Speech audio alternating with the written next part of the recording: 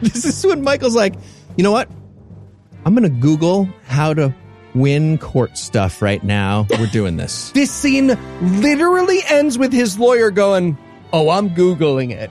If you are ever talking, hey, free legal advice from a podcast. If you're ever talking to a lawyer and they go, I'm going to Google it, you are fucked. You're fucked.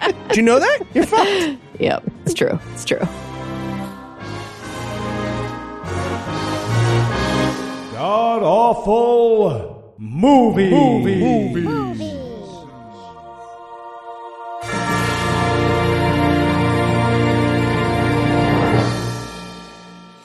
Welcome back to God Awful Movies, where each week we watch another terrible movie so you don't have to. I'm your host, Heath Enright, and I'm joined by the Loki of podcasting, Eli Bosnick. Eli, how's it going? I'm so happy. Are you? I am, yes. Oh, God. We are burdened with glorious purpose with this one. And we also have veteran masochist and Elon Musk's favorite scientist, Cara San Maria. Cara, is Doge headed to the moon? What's going on with that? No comment. I heard yes, it is. So, Cara, what are we going to be breaking down today? Okay, so we watched Prayer Never Fails. It's the story of a mouth-breathing basketball coach who loves Jesus.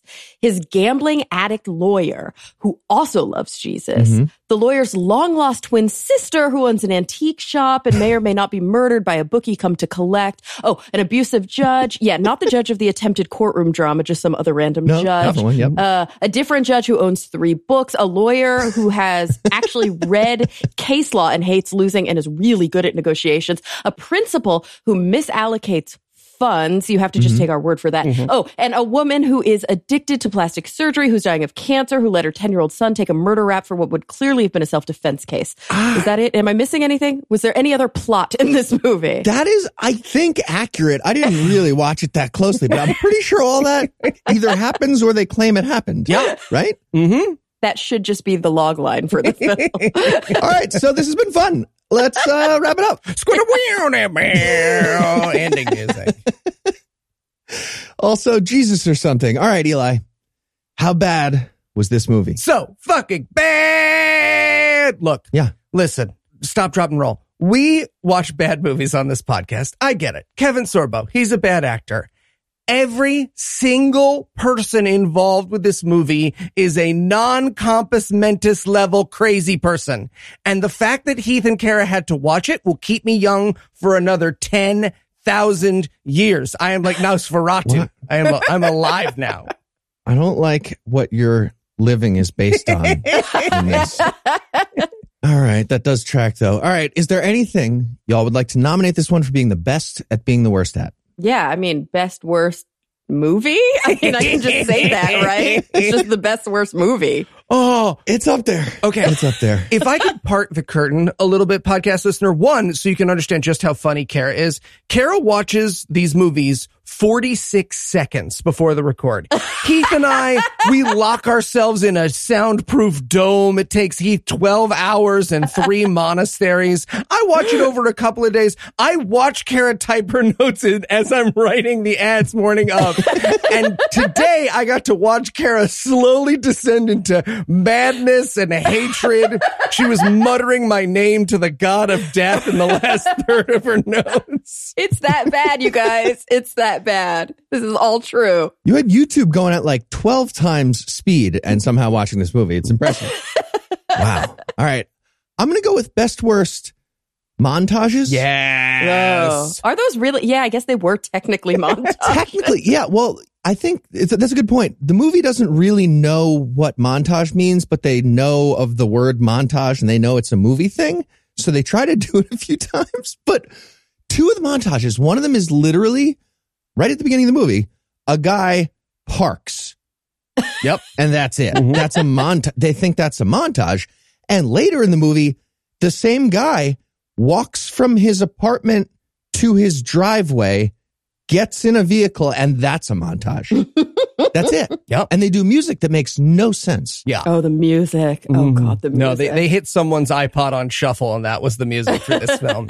And I'm going to go with best worst reveal. Now, Kara teased this ever so slightly, but truly, I have paused quite a few of our movies just to laugh. I have not paused a movie to laugh, gone upstairs to put my toddler to bed, have to interrupt lullabies and storybooks because I'm randomly laughing and he doesn't know why, and then come back downstairs and still be laughing level of laughs. That's what I did when the reveal of this movie drops so arbitrarily. Is this by reveal, you mean the unsealing? Is that what you're mean yeah. the unsealing. Oh, yeah, that's what I thought. So good. Yeah. The movie sealed something, and then they unseal it for us right there at the end in the middle of the trial that they do. All right. I think we're going to take a quick break and leave you on that unsealing cliffhanger, and then we'll be back to talk about whatever this was. Seriously, Eli, bigbootyliquors.com. Do you want to help me or not? Hey, guys, what you doing there? Well, I'm helping Eli cancel his old subscriptions. Oh, that's nice of you.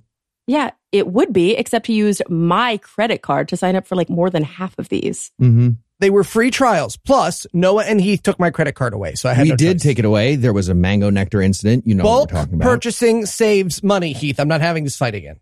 Oh, okay. This one is Wikipedia. Good for you. Nope. Sorry. That's WikiFeet. There it is. Hey, those guys work hard too. Don't cancel that one. Guys, if you want an easy and fast way to review your old subscriptions, why don't you just try Truebill? What's Truebill? Truebill is the new app that helps you identify and stop paying for subscriptions that you don't need, don't want, or simply forgot about. And it'll save me money? It sure will. On average, people save up to $720 a year with Truebill. Because companies make subscriptions hard to cancel, Truebill makes it incredibly simple.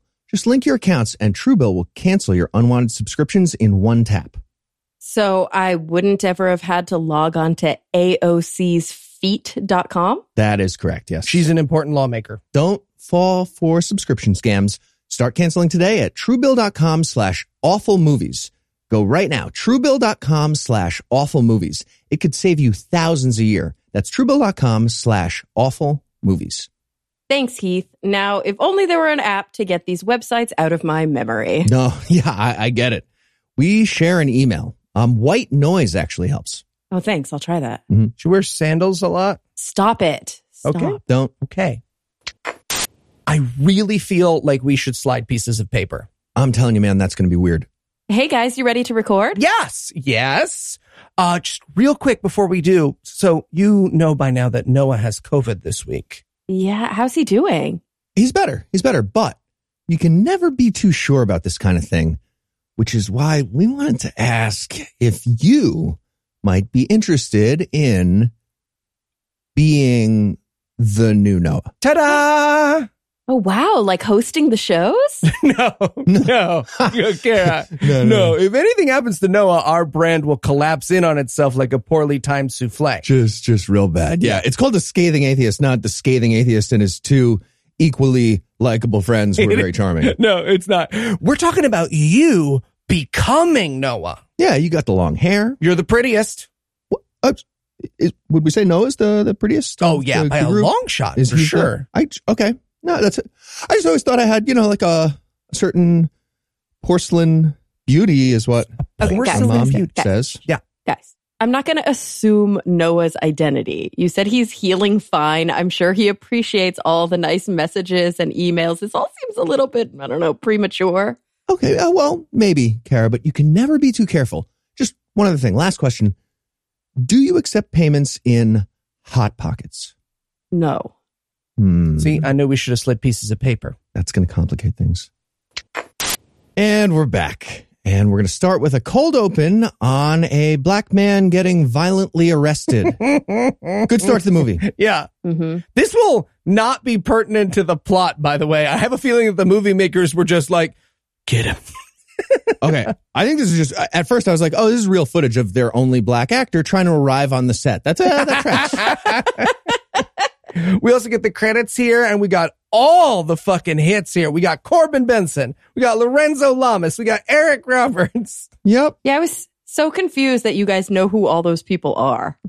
Come on. This is your life. Yeah. L.A. Law, Corbin Burnson? No. Classic. Give it a few more years, Kara. You'll see Okay. Corbin Benson on the street, and you'll be like, oh my gosh. So exciting. Yeah. 80s cocaine is a gateway drug to Christianity and Christianity acting. We've learned that for sure. Okay, well, that was a fun cold open, and now we're going to watch a guy do a weepy reading of the Bible Okay. in the dark. I think it's important that we talk about the main character's physical appearance now. Yes, because we're going to reference it a lot. Yeah. So I have him down as patchouli oil rep in most of my notes. He looks like every guy Kara has swiped left on in the last 5 years.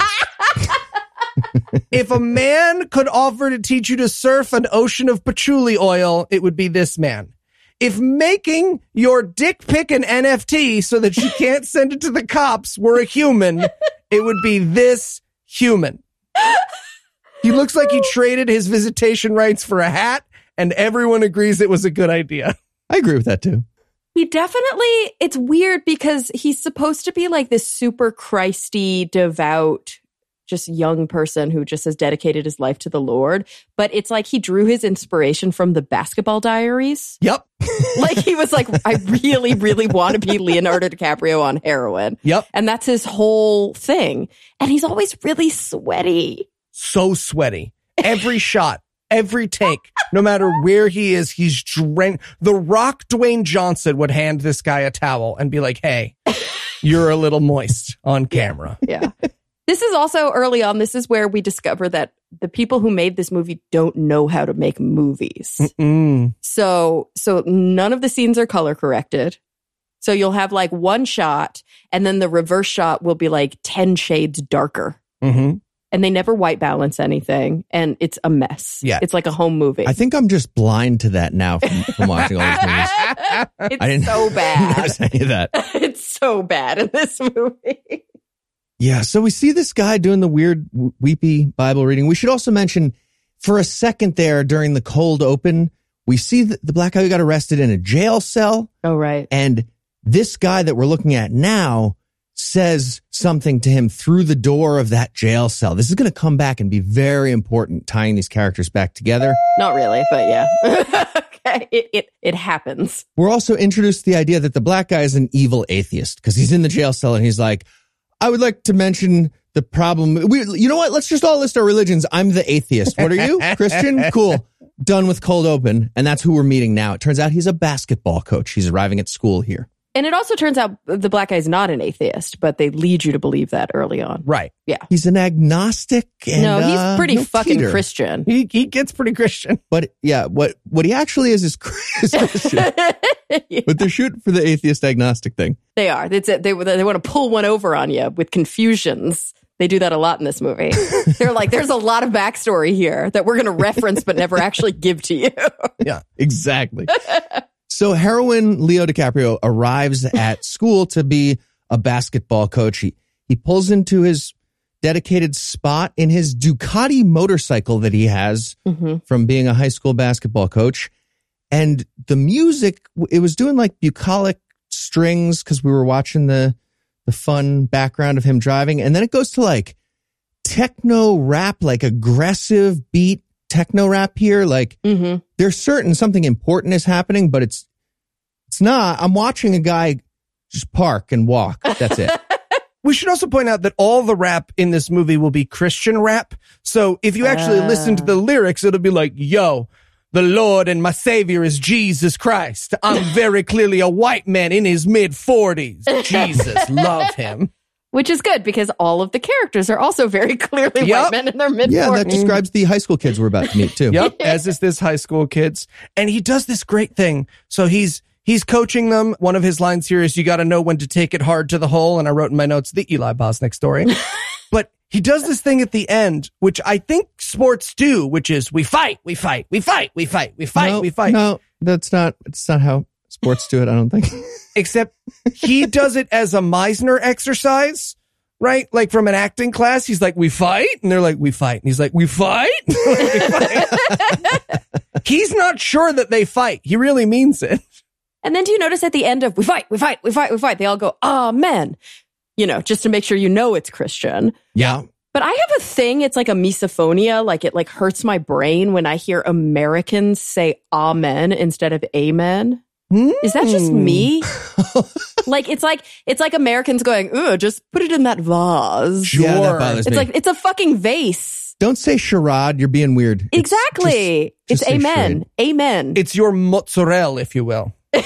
What was that? Heath's a mozzarella guy, just so you know, Kara. Heath does that. No. Absolutely not. That's what Heath Wait, does. say it. Say it, Heath. I would say Maz before I would say that.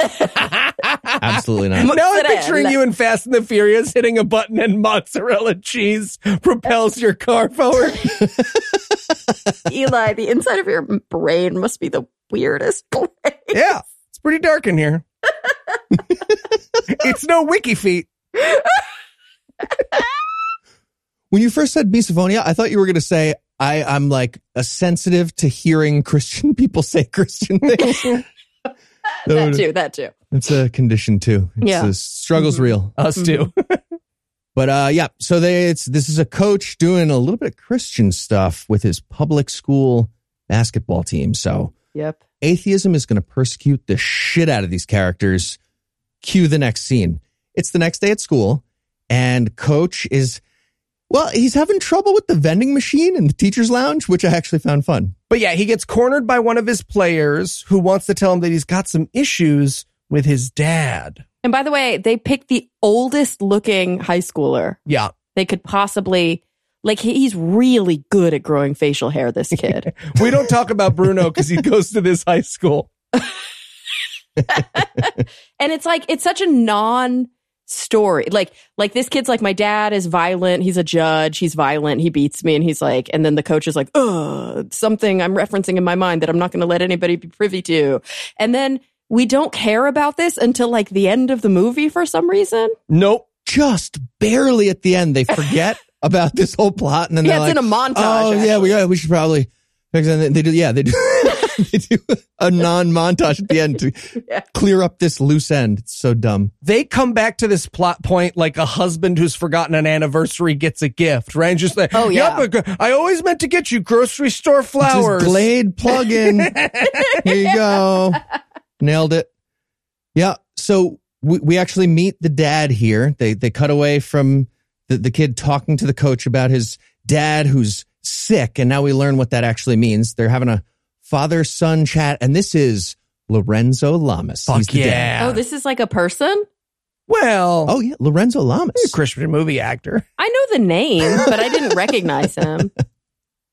He's been in, I'm going to say, 5 movies we've done so far. Yeah. Oh, wow. But yeah, so the dad has some very strange questions for his son. The first is, how's school? Mm-hmm. I wrote in my notes, also, why are you 40? Sure.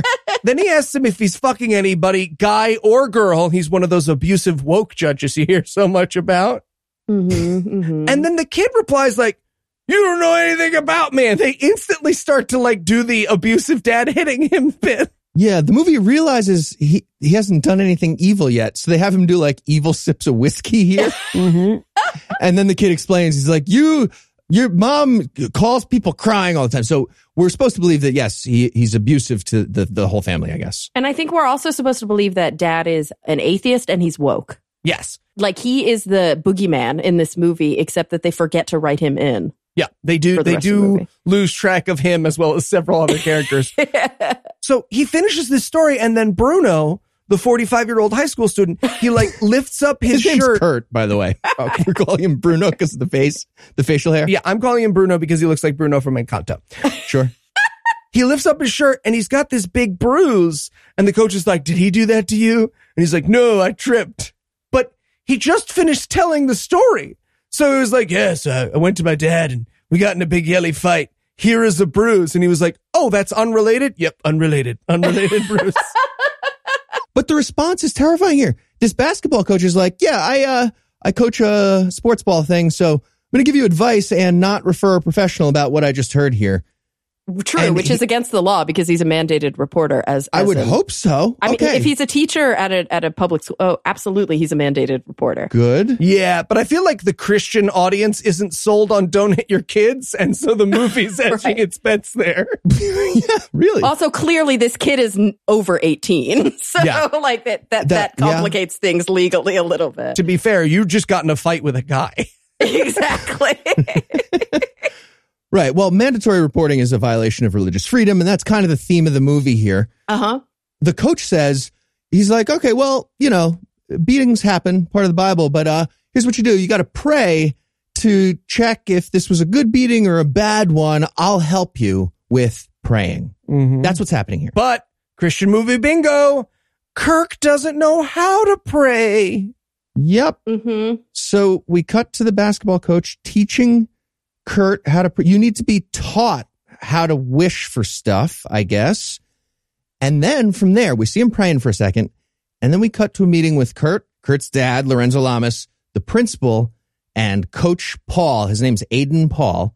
They're all at a meeting. Dad heard about the illegal praying.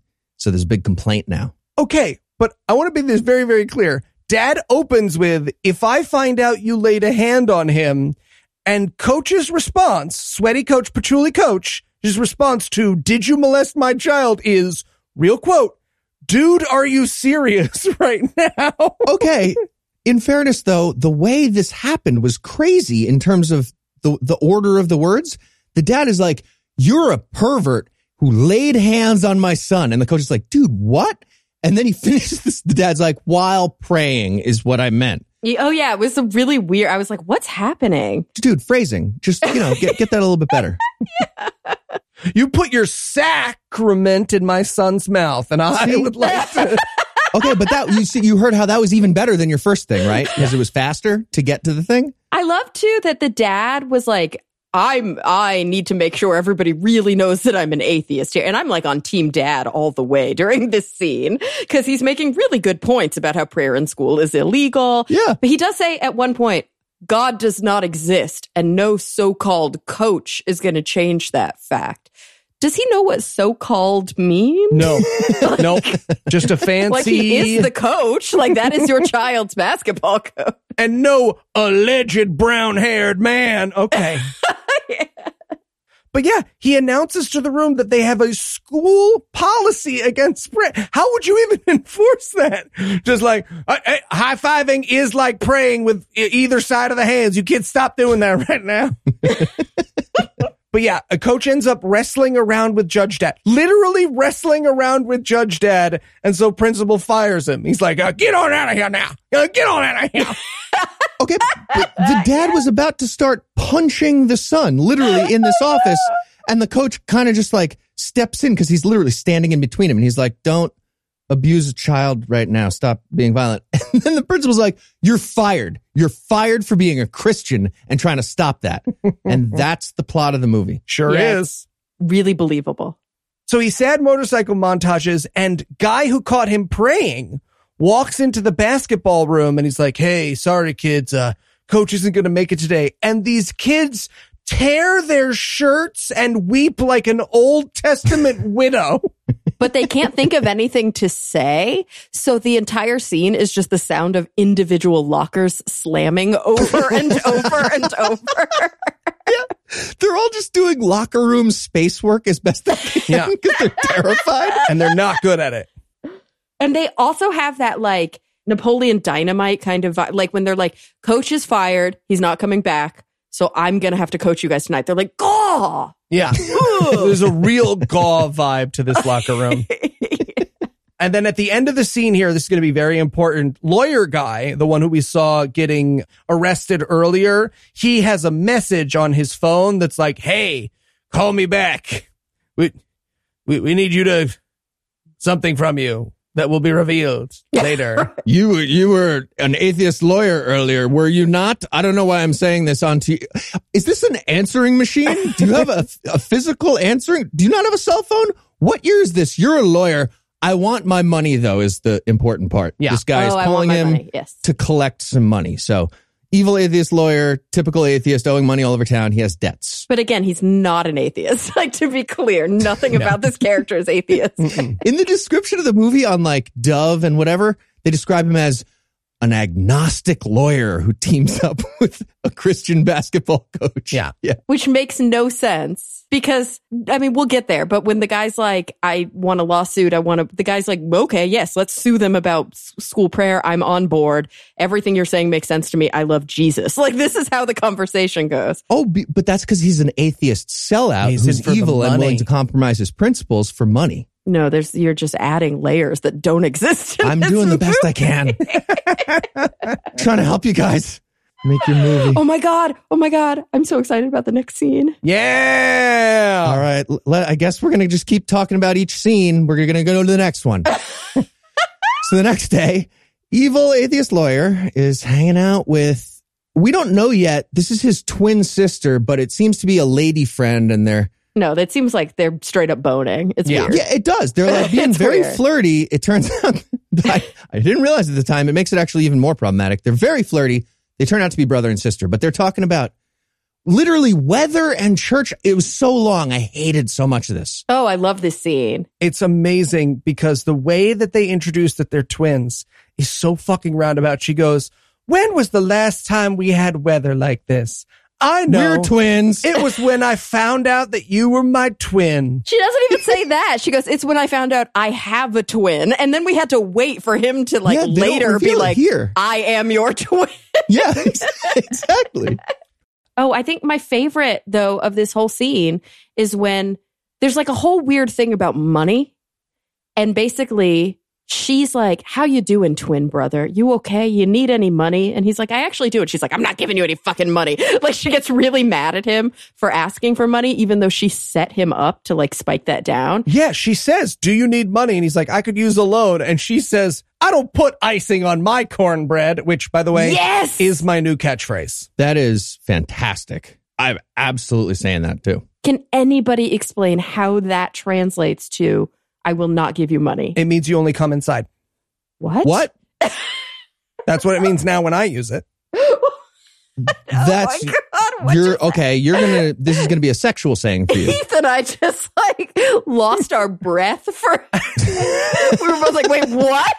I think that's important. You're talking with someone, right? You're doing like will, won't, want lists. And you're like, just so you know, I don't put icing on cornbread. But all that being said, how does I don't put icing on cornbread literally translate to I will not give you money? I'm very confused. Oh, I think she's saying that like, I'm giving you cornbread already. I'm not icing it too. Oh, like I already gave you so much money. Yeah. Oh. I'm not coming inside you, Eli. What were you saying it was? You just made that up right now, Heath. Just move on. Does this whole movie not feel like an SNL sketch where like the movie is really dramatic and in no way matches the tone of the scene itself? Yeah. Yeah, like an Andy Samberg, like one of those like funny sketches where it's like really intense, but actually nothing's happening. Yeah, it is as though the music of the movie is hoping they'll take it serious. Yes. So they just keep turning it up. Like the actors aren't selling it enough, so they just turn the music up a little louder, hoping something will come out of them. They try to add some stakes here too with the loan she took out. So he's handling some kind of case for her that we never learn about. I know. Until the very end. So for a while, it's just the random case that he's doing for his lady friend. Wait, we learn about it at the end? Yeah. Yeah. It doesn't help with anything, but yes, they tie it off at the end. I don't remember that. So he's handling a case for her, and she says, I took out a loan against my house to pay for this lawsuit that I'm paying you for. And she also says, the bank is going to take my house back if I don't pay them $10,400. And she wrote that down on a piece of paper, the number 10,400, I guess, and hands it to him. And he's like, oh, you're handing me the paper. You wrote that down. Okay. Got it. Stakes of movie : $10,400. Okay, cool. Except not. Like, that's the thing. Like, they spell it out so explicitly. And then, is that the stakes of the like? No. That plot line gets so lost. No, the stakes are moving around like some kind of cartoon mole art in this movie. But they will be the stakes for the next, I would say, 6 or 7 seconds. And that's important. Sure. And of course, they end with, "In Jesus' name, I believe you will win this case for me." And they move on. Mm-hmm. So we cut back to the fired coach here. And he's been, I guess he's been doing the weepy motorcycle montage for like 36 hours now. Yeah, It's just like in the background. next night. Yeah. And he's finally out of gas. He's pulling up next to a gas station and he sees, this is so stupid. He sees on like a telephone pole or like a transformer box or something on the side of this gas station, a sign, a little poster for a lawyer. Oh, And he's is like, "Wait a that what? minute." I must have blinked. Like, I think I blinked when they showed that scene for half a second, because when I opened my eyes, all I saw was this really weird scene where he's like, it's a really tight shot of his face. He's in his motorcycle helmet and his eyes are just darting around, but they're on him for like 19 seconds. Yeah. Just looking around in weird, and I'm like, I have no idea what's happening in this scene. He's scanning for really good lawyers and he finds one. Yeah, He finds one on a little poster with like tear off pieces of paper with the little frayed bottom parts. That's how you And get it the says, best lawyers. "Best lawyer in town," on a telephone pole. So he's going to eventually meet this lawyer and team up. So now we cut over to a diner where, okay, so let me clarify something for the listening audience so they don't have to go through the pain we went through. The lawyer is $100,000 in debt to a bookie, right? So in order to try to win that money back, he is now asking the waitress at this diner to place bets for him. But to be fair, we don't know that yet. We do we? not know that, and it is not made clear by this scene. As far as what we can tell, a guy walks over, asks him for basketball predictions, he gives them, and then the waitress comes over and he asks her for basketball predictions.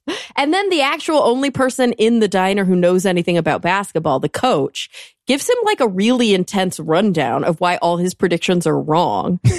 But the lawyer doesn't do anything about it. He's like, "Oh, okay, that sounds like you know what you're talking about. I will ignore everything you just said." Yep. His bets went in too late. I thought this was kind of natural, though. I mean, I've worked in a bunch of restaurants where there's usually some kind of low-level bookie in some back-of-the-house position, and then there's front-of-the-house people running bets back and forth sometimes. This is just like totally... There's drugs, there's pot happening, and there's this. And I like, Heath, that you said, "This is weird what is happening," because I don't know if you can see in my notes, I wrote "what is happening" probably 500 times. Yeah. If you find on Kara's notes, it's just all "what is happening." So they wrap up that ridiculous diner scene, and now Coach Paul is meeting with his assistant coach, Ray, who is the guy who saw him doing that prayer earlier in the movie. Okay, this scene is so fucking amazing because Ray's one of those fat guys. I don't know if you've seen this podcast, listener. It's one of my favorite phenomenons. If you are bald and fat, at a certain point, the back of your head gets a tummy. Right? The back of your head gets a tummy. Yeah, No, you're right. You're right. Yeah. You get a second, you get the thing on the back part. Yep. Yeah. You know how pugs look like sandwich bread? Exactly. Yes. He is the human version of a very wrinkly pug. Wait, but who are we talking about? Who's Pugman? Assistant coach. Oh, yeah, for sure he is. Who caught him praying. He's like, "Hey man, it was me. I turned you in, but I wanted you to have this to make up for it." And I was like, "Oh," he's like giving him a check. Nope. It is another school that is hiring. It's so weird too. It's like in an envelope. Like he wrote down on a piece of paper or something like, "This school is hiring, maybe try and get a job there." Yeah. Right. It's so weird on an envelope. Right. I think the idea is that this assistant coach like narked him out to get the sweet gig as head coach of the high school basketball team. Yeah, so but he can nobody cares. buy a Ducati for himself. I don't know. It's weird. And from here, we also get a cross-cut thing with the coach and also the atheist lawyer. They're both having sad alone time later that night. Okay. Oh my God. I want to talk about this montage because this montage exists so that we could give Patchouli Oil 7 chances to try to cry. Yes. He manages squinting his face up real hard. Real hard. Like he squeezes his eyes as hard as he can, Yeah. thinking that's what on-screen crying is. He might as well mouth, "Cry, cry, cry, cry, cry. Cry, cry, cry, cry, cry, cry, cry, cry, cry, cry, cry." All right. So suddenly there's a knock on the door and it's his entire basketball team. They're here to see him. Oh, and he's sweating so hard. Yeah, I wrote in my no notes, sense. "Hey, coach, were you trying to cry so hard you're now super sweaty?" Have you guys noticed at this point, because I've probably written it at least 10 times, but I haven't brought it up yet, that his mouth breathing, he's just like slack-jawed in every scene, because he has no expression on his face. And in every scene, he's just going, Yeah, he's got the wake apnea for sure. It's really, really making me uncomfortable. Now, the knowledge that this actor died 6 months after this movie was made does make a lot of that make sense, except he died in a car crash. So then it comes right back again. You just really floored everybody because we had not given that away yet. Oh, it's important. Yeah, that's a real thing that happened. Yeah, it's also not a plot point. Like, he actually sadly died. And not 6 months after the movie came out. I think before the movie was released. Oh, was that? Because 6 months after filming, yeah. Yeah, because they dedicated the movie to him in the movie. And can I say something weird? Huh. Because I almost pointed this out in the scene with the sister. The sister's subplot is that her son died in a 3-car crash and she was suing to try and get some kind of compensation. Wait, what? Yes. They told us that? Yes. Do you think they put that in to mirror reality? No. No. Oh, that's so weird. No, he died after filming. There's no way they were like, you know what a great tribute to him would be is if we put that his tragic death. I feel like that is what they would do. It's possible. But yeah, then he died in a 3-car crash. That's weird. Classic. Because prayer never fails. Got him. Anyways, Prayer never fails. The kids are there. They want him to do a lawsuit, but he's not gonna because lawsuits are for liberal cucks. Yes, that's the scene, basically. And then camera guy is just like really struggling to pull focus because there's like 17 children in a 1-bedroom apartment at this point. And he's like, I have no idea who should be in focus and who shouldn't. Yeah, so they finally all leave his house after a lot of trouble, apparently, in the filming process. And then he lays back down on his couch to have some more weeping time. He's really trying. He goes for shaking this time. He's pretty sure shaking is crying. Like, don't give an actor a really long crying scene if he doesn't know how to cry on camera. No, It's weird.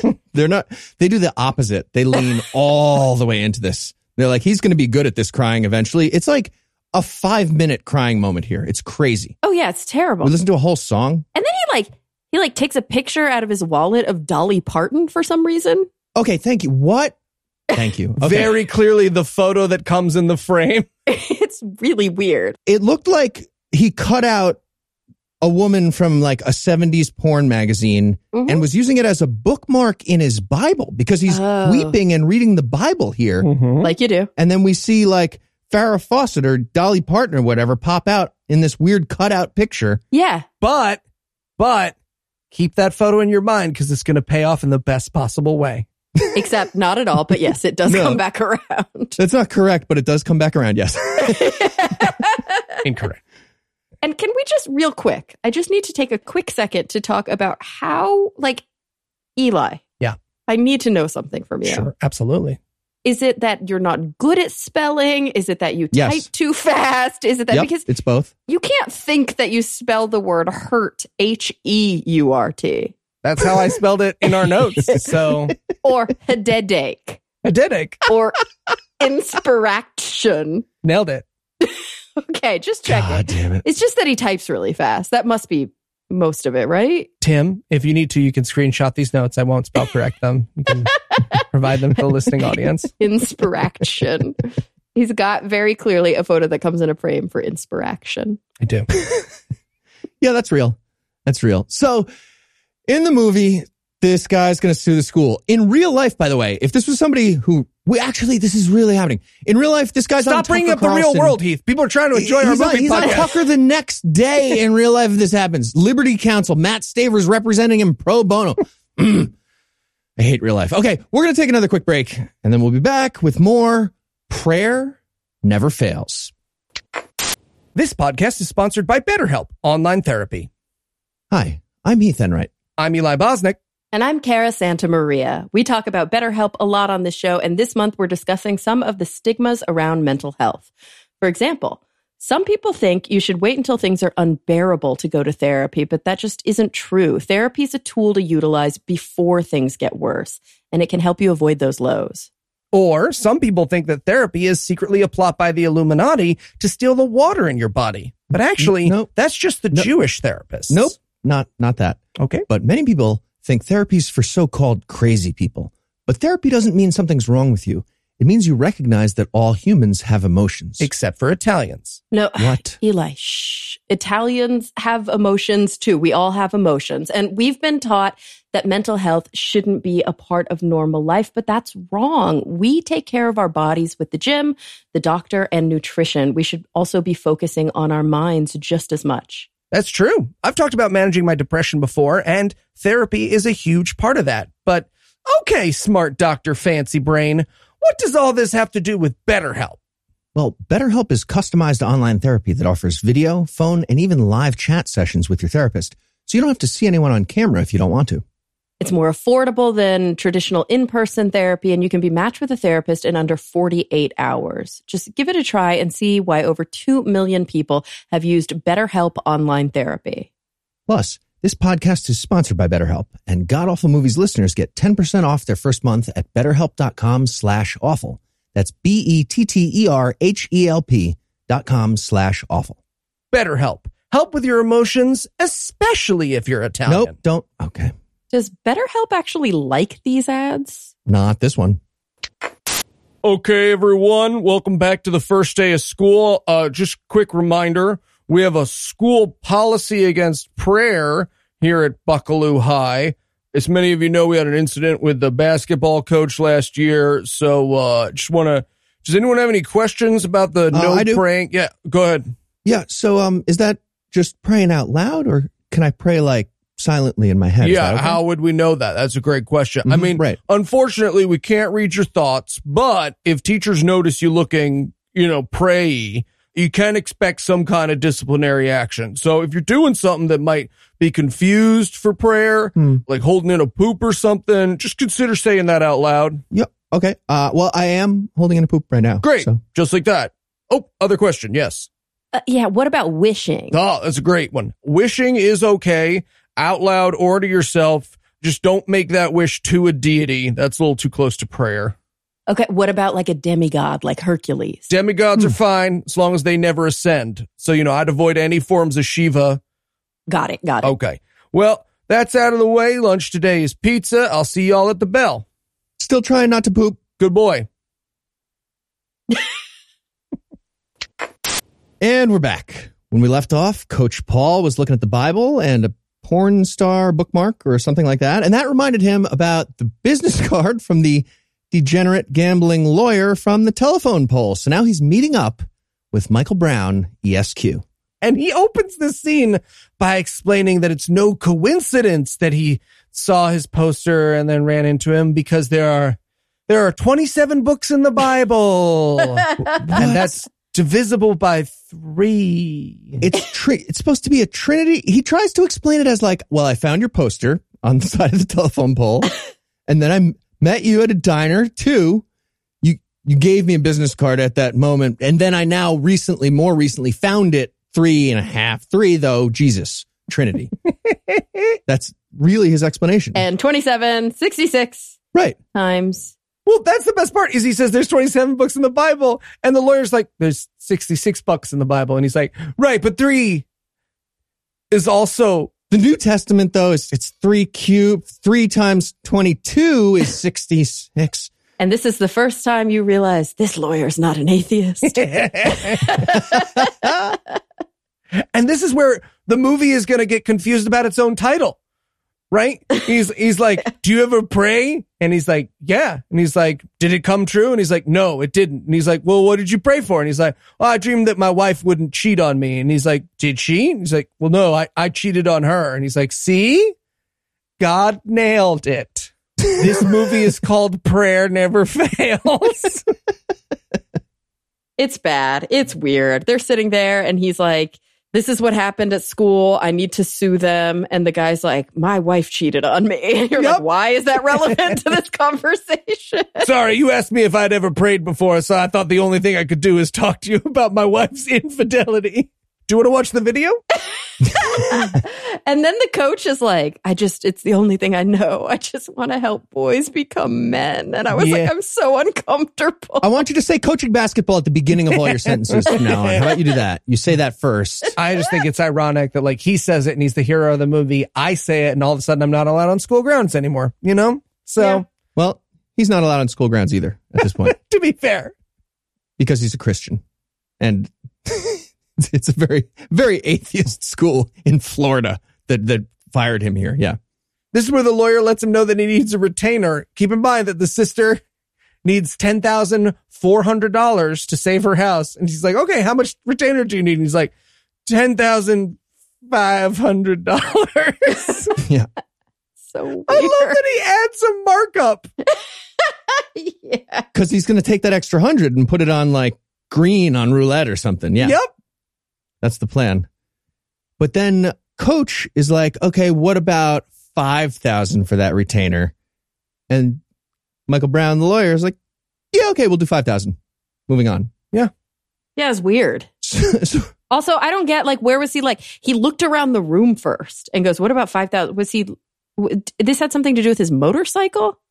Yeah. So what we're supposed to get from this scene, I'm so glad you asked, Kara, because I really didn't get this either. I had to go back. this Yeah, it is took me related a to his minute. motorcycle? Yeah. I think so. What happens is he sells his motorcycle for the $5,000. Right, but we don't actually see him do that. We just No. see him now riding in a car. We just see a sign that says for sale by owner, not motorcycle for sale by owner, just for sale by owner. And then he's driving in a car and we're supposed to put together that he sold his motorcycle. It's so, this movie's Okay. so bad. Yeah, exactly. Okay. So he owned a motorcycle and a car. He sold the motorcycle for $5,000. Yeah, and isn't a that's- Ducati worth more than $5,000? I would have assumed, yes. I think it's a very expensive I motorcycle. think so too. But the movie is actually about to get more confusing because while we're watching Coach Patchouli Oil sell his motorcycle, we watch the lawyer, and I noticed that both of you and Heath are confused in your notes about this. The lawyer is being confronted by the waitress from the diner about the bets she put up for him. Are you sure that's who this is? 100% yes. I'm pretty sure this is just a random character and the movie forgot they didn't introduce her yet. And they're just like, Mary, right? And here she is. Nope. And she's talking to him. Wait, is this where I wrote again, what is happening? Yes. Okay. You wrote, what is happening? And I should have called in sick or something. You're right, Eli, when you texted me how excited you were about this one, I should have listened and called in sick or something. He did. He texted me several days ago, like, oh my God, I'm so excited. Why? What was exciting about this? Because He it's loves so this bad. movie. I Yeah. They're love all bad. I think about when I'm watching these movies, I think about you guys watching these movies and it gives me strength. I don't like how that sustains. It seems like to be how like I your pray. lifeblood. Yeah. You keep describing it that way. Bad movie never fails. Okay, well, whatever. This character, apparently this is the waitress. I guess this kind of makes sense because she's kind of connected to the bookie. And this is about the bookie who left a message in Michael's office about all the money he owes, right? Yeah. So that's the connection? Yeah. So you hear that. She says, they left you a message at your office. And you hear that and you're like, oh. So they like trashed his office to make a point.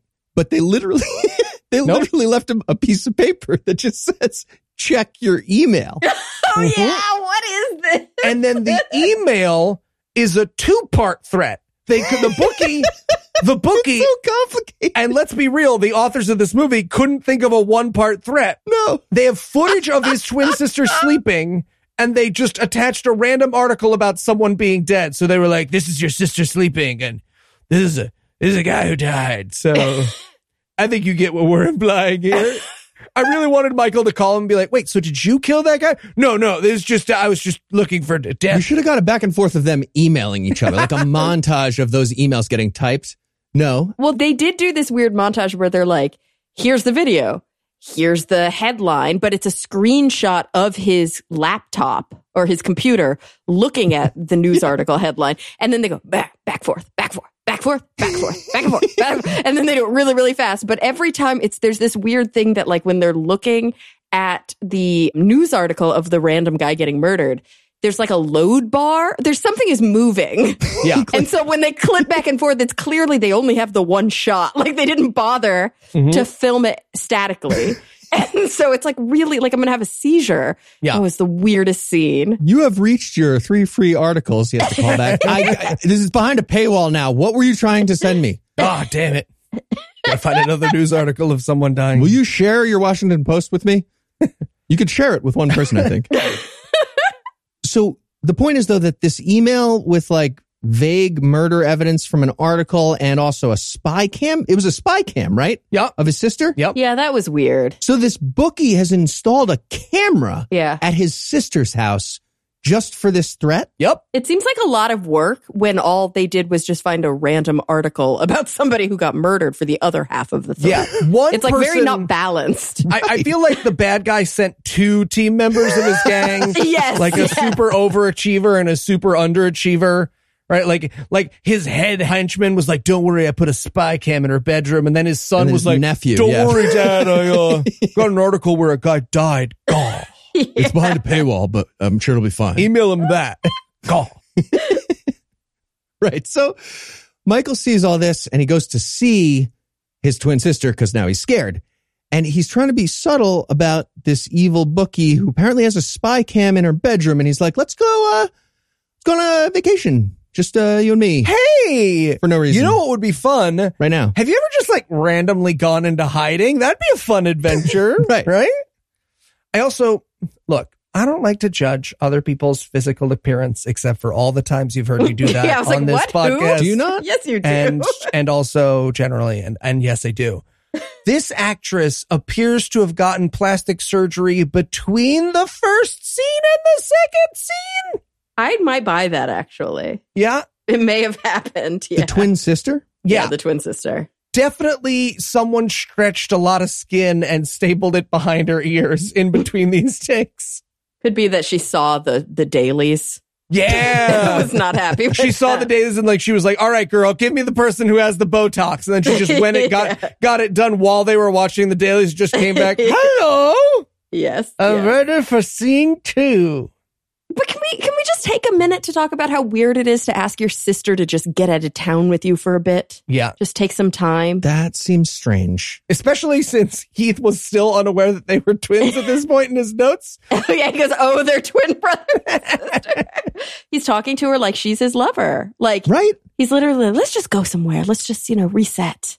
And she's like, what are you talking about? I have a job. Oh, and my favorite. We have the same DNA, she says to him. This is the best line in That's how the they movie. reveal it. No, you don't. That's not what fraternal twins are.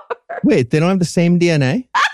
No, the exact same DNA. She says, look me in the eye and tell me this is going to be settled. And he's like, and she goes, exact quote. She goes, we have exactly the same DNA. But I actually think a lot of people sadly don't know this. But how could you possibly make the claim that you have the same DNA if you're a different sex, a different biological sex? Not just the same DNA. We have exactly the same DNA. Like they have a whole different chromosome. One of them is XX and the other is XY. Citation needed. This doesn't track. Yeah, I wrote my notes at this point. You're not that kind of twins, or you've had some major work done, and I'm not just talking about the facelift. Yeah. But this is where she reveals that she knew her case about her son who died in a car crash had been dismissed all along. And he's like, well, if you knew, why have we had 2 scenes where you asked me about the case? And she was like, I wanted to see Testing you. if you would be honest with me. Oh, see, now I get it because I put car accident reference. What? Question mark. And then I said they reference a lot of things we are not privy to. Who wrote this movie in all caps? Great question. Great Excellent question. question. Thank you. The car accident is the case that he's handling for his identically DNA'd sister. Yes. Now I don't understand. And her kid died in that car accident. Yeah, And somehow she's suing, but we don't know who. but it's over. But it's over because the case was dismissed and she has that written on another piece of paper that's been folded a lot. Right. But she held that back from her brother, who apparently either didn't know about He's it or the lawyer. didn't How know would he that not she- know that the case was dismissed? Or I think that he did know and he's a liar, pants on fire and was hoping to suck more money out of his sister to help finance his gambling debts. For gambling. Oh. Right. Yeah. I There think we that's go. the point of this is that he's actually kind of a piece of shit. Yeah. Seems like Like this same DNA. this is like actually a pretty immoral character. He's sort of a bad guy. Yeah. So he he walks to the car and he has this weird monologue. Point is, he's going to pay her back. He's promising to become a better person and help pay back his sister eventually. Now it's the next morning, and we're with the principal, and he's doing the pledge on the PA for the whole school, and he skips the phrase "under God" because it's an atheist school in Florida. One of those famous atheist schools in Florida. Oh, is this supposed to be Florida? I think it's in. I know it was filmed in Florida, and everybody's got Southern accents, so it's somewhere in the American South, I feel like. But either way, bad lawyer guy walks in and he's like, "Under God." That was added in 1954 to get the Russians, which, just as a side note, is a point for our side, not for the religious side. Wait, did he actually say that? Yeah. Oh, He doesn't say the thing about getting the Russians, but yes, Michael Brown ESQ is like, we actually put "under God" in there in 1954. You should say it. It's important. This is serious. America. Yeah. And then he does the fucking swivel turn. My favorite part of the movie. He turns around and he's like, "Oh, One more thing. You've been served." oh yeah, right. Yep. So I guess you sue the principal in this case. That would be the defendant in a civil case Sure. like this? Yeah. Okay. So they're suing the school really via the principal. Okay, that's what they're saying. I took on this case. It's not an extra case. Right. So from there, Okay. we cut ahead to Michael at a meeting with the judge. That would be Eric Roberts, and the lawyer for the school. So it's like a pre-trial judge-lawyer meeting. Yeah. And they argue back and forth about, "Oh, we want 6 months. No, 30 days. No, 60 days. And Judge Eric Roberts, by the way, Eric Roberts, I'm going to go ahead and say this, literally drunk on camera. Oh, for Right? sure. He's like, "I'll tell you guys what. I'll tell you what. I love you guys. I love you. So we're going to do." You're so right, Eli. Because look, I wrote, "Wait, I know that actor. He seems weird." Yeah. He's that guy. He's weird, That guy. always drunk guy with leather. He's made of leather. No, but the thing is, he usually seems normal, but he seemed weird in this. Yeah. He's drunk. I think he's drunk. I think Yeah. you're right. He's fucking wasted. He's like, "I said I'd do another movie, so here we go. It's me, Judge Man. Click, clack." Is he normally sober, though, in his other stuff? I feel like no. I think so. No, I feel like this is just after he agreed to do another Ken Del Vecchio film, and he was like, "You know what? I deserve those little Jello shots, those dusty Jello shots at the liquor store. I'd like a whole fishbowl of them, It's going please." to get me out of the hate crime I did in New Jersey. Wait, do they? Oh, yikes! Do they usually? Is he in a lot of these like Christy movies? A bunch. Oh, yeah. Oh, I didn't know that. I ER's literally in a bunch. I only know him from like mainstream stuff. Mm. No, Corbin Burnson, too. These are all all-stars. We've done a bunch of these guys. Right, I thought but all these other people are like, who are they? This is the only guy I was like, I know that guy. I thought for sure Cliff from Cheers was showing up. Yeah. John Ratzenberger. We don't get him. We had a lot of regulars on here. Okay. But this is the best part of this scene. It's the only reason it's worth bringing up the scene. As they're leaving, right, bad lawyer, Michael Brown, notices the judge's bookshelf. Well, Except shelf? Would we say shelf? Right. they couldn't get a room with a bookshelf to shoot in. So he's got two bookends, bookending four books. Yeah, like it's no books. He has no books. The feet of the bookends were like pushed up against each other and like slid past each other a little bit to fit the four books that they could find as prop. So now it is Corbin Burnson time. Yes, it is. So we're at the offices of a very fancy atheist-friendly law firm. And they're going to be helping out the school. They're like the most famous law firm, and they're atheist-friendly. And Corbin Burnson is their all-star lawyer. He has not lost a case in 20 years. I know this is a trope, not just for Christian movies, but it's such a weird trope. If a lawyer was like, "Just so you know, I haven't lost a case in 20 years, I'd be like, "Oh, so you only Did you have any hard ones? Or Yeah. take on the cases you can win? Do you not do a lot of cases?" My favorite is that they've not panned out yet when he reads this line. And I say reads this line because nobody in this movie actually acts. Yeah. He says, 200 years of collective experience here. But he shows only 3 people, 2 of whom are under 40 years old.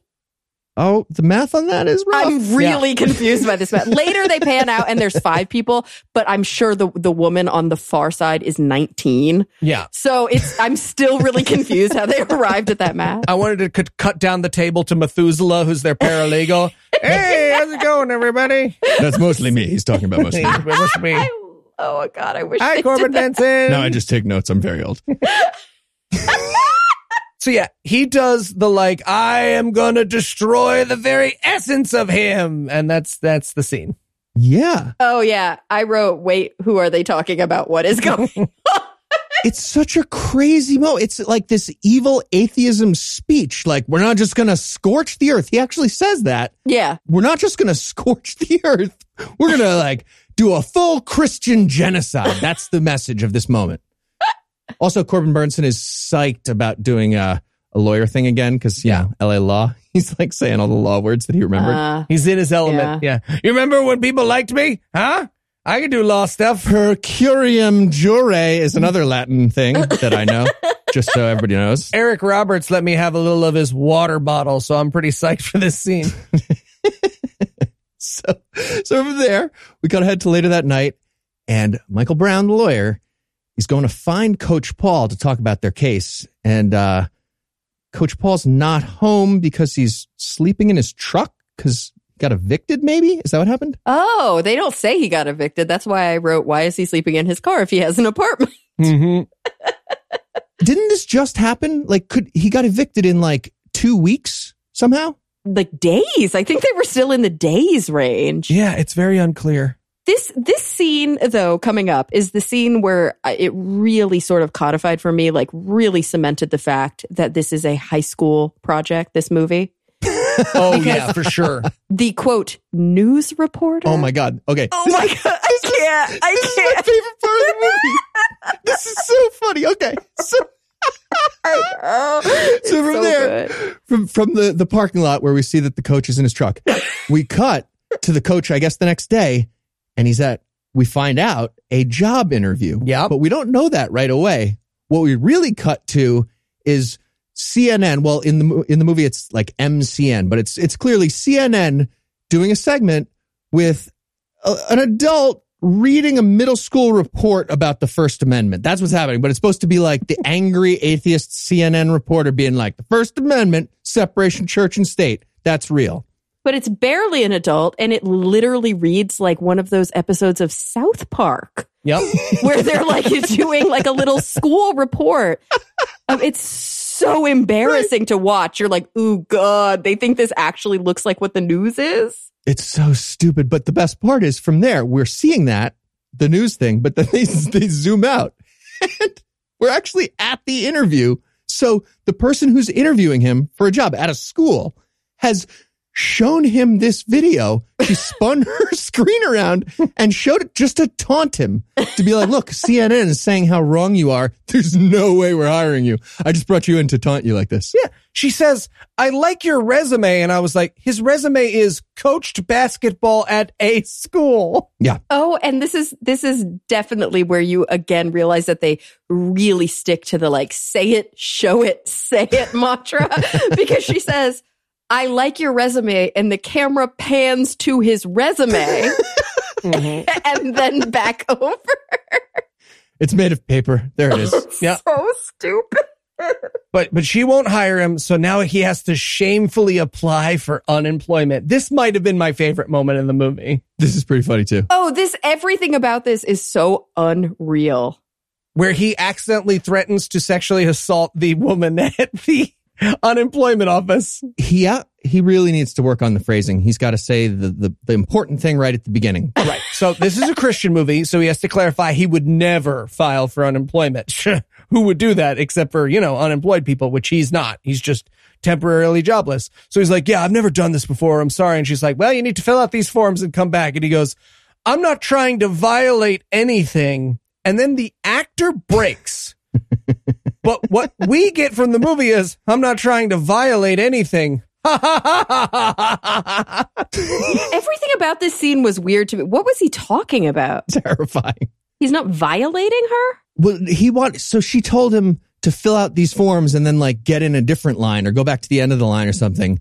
And he wanted to point out that he's been online for 3 hours. I'm not trying to like break the rules, but can't you just let me like sign the thing and then you stamp me right now? And so She's she like, does. You know what? Just for asking that, denied. You do not get on. Yeah, I'm like, I don't think that's legal. Like they show a tight shot. He's like, I've been in line for 3 hours. And she's like, denied. Like that was the scene. Yeah. Like, how is that legal? It's his money. Like that's what unemployment is. You've been paying into an account. It's very difficult for Christian white men in the American South is what we're learning That's here. what this movie wants us to know. Yeah. Right. Oh, and then it takes a fucking left turn. Yes! Now, Sure does. podcast listener, at this point, I knew this movie had broken Kara. But it was this scene coming up that I knew would haunt Keith Enright. I am furious. So many Thinking ahead, I know. Okay. This is so fucking good. Later that day, Take us there, Heath. Michael the lawyer takes his $5,000 retainer to a casino. I don't know if we would It's say not casino. a casino. It's This a is like some place, guy's bedroom. Table. It's a place where you can. There's somebody's really shitty table that has like a felt mat that's got folds in It's it, but it's wrinkly. technically green and felt. Yes, it's a wrinkly felt and dining room chairs. They are And legit ugly dining room chairs that they're sitting in. Yep. So he's at that establishment and he's going to bet that $5,000 on blackjack. He's going to do one single hand of blackjack. Yes, because this is how good gamblers gamble. Yeah, you count all the cards and then you right when it's the perfect time you show up with $5,000. Hello. And bet on one today. Yeah. So he plays one hand of blackjack. How's that hand go, Heath? God damn Take it. us Okay. to the play-by-play. Okay. So he gets dealt 14. And the dealer's showing a 7. So you actually are just barely supposed to hit here. Mhm. And he does. He hits. And he gets a 4. So now he's at 18. Okay. You clearly stopped now. You have an 18 against most likely a 17 for the dealer. Hits again. He hits again. And he hits a 2. So now he has a 20. Yeah. He deserves to lose. I hope he loses all the money and gets beat up by the bookie. But he has a 20 I now. genuinely thought he was going to hit again. I was so sure at this point in the movie he was going to be like, hit me. And the dealer was going to be like, are you sure, man? He was going to be like, I like your money. I love when you come to this bedroom casino. Yep. So he makes 20. Obviously, the dealer flips over his cards. He's got a 7 and a 4. Hits again. Gets 10. He's got 21. So the dealer gets 21. He loses his $5,000. Mm-hmm. And from there, we get to see Coach Paul is also having a sad evening. He's playing slow motion night basketball by himself in an abandoned parking lot of basketball area. Oh, yeah. And did you guys notice? I don't know if you noticed this, but they kept showing the same aerial stock footage of like a pretty high tech looking town that was like in ultra HD, like 4K. Oh, all the other footage is absolute garbage. Like they overpaid for their stock footage because all it did is make their footage look really bad. Well, they saved so much money by going with the yearly plan, Kara. They had no choice. They also clearly, this was insisted upon by the actor who plays the coach. He dunks a basketball here in slow motion. Absolutely not. There's none scenario where this actor can dunk a basketball. No. This was on a tiny little hoop or maybe stock footage, something like that. Yeah. Or he had like a springboard underneath him. It pulls away and we just see that the basket's been lowered all the way down like for children. Yeah. Cut away. Right. So from there, we cut over to Coach Paul and Michael having a late night legal meeting. And so what we established in this scene, he's like, oh man, it's been so hard. I'm glad we got that big settlement you told me about in the last scene. He's like, bad news. Turns out he actually snuck me. He says they snuck him. Yeah. Oh, that was so confusing to me. What does that mean? I have no idea. Yeah, because the coach replies with, so you're saying they outsmarted you? And I just wrote in my notes, calling a meeting and then not giving them a settlement is not outsmarting someone. You snuck me. What? Now, I also have to point out one other thing about this scene. The actor, Coach Patchouli, he goes through puberty during this scene. Twice during the scene, he does a line. He's like, so you're saying that's really it? And they kept it. Well, yeah, because that's the only time they ever found emotion in his voice. That's true. Why does the lawyer, bow tie lawyer, keep calling him Swami? Oh, because he predicted the basketball games correctly. When he told him all his bets were wrong, it turns out the basketball coach was right about that. All his picks were wrong. He was correct. So he's a swami.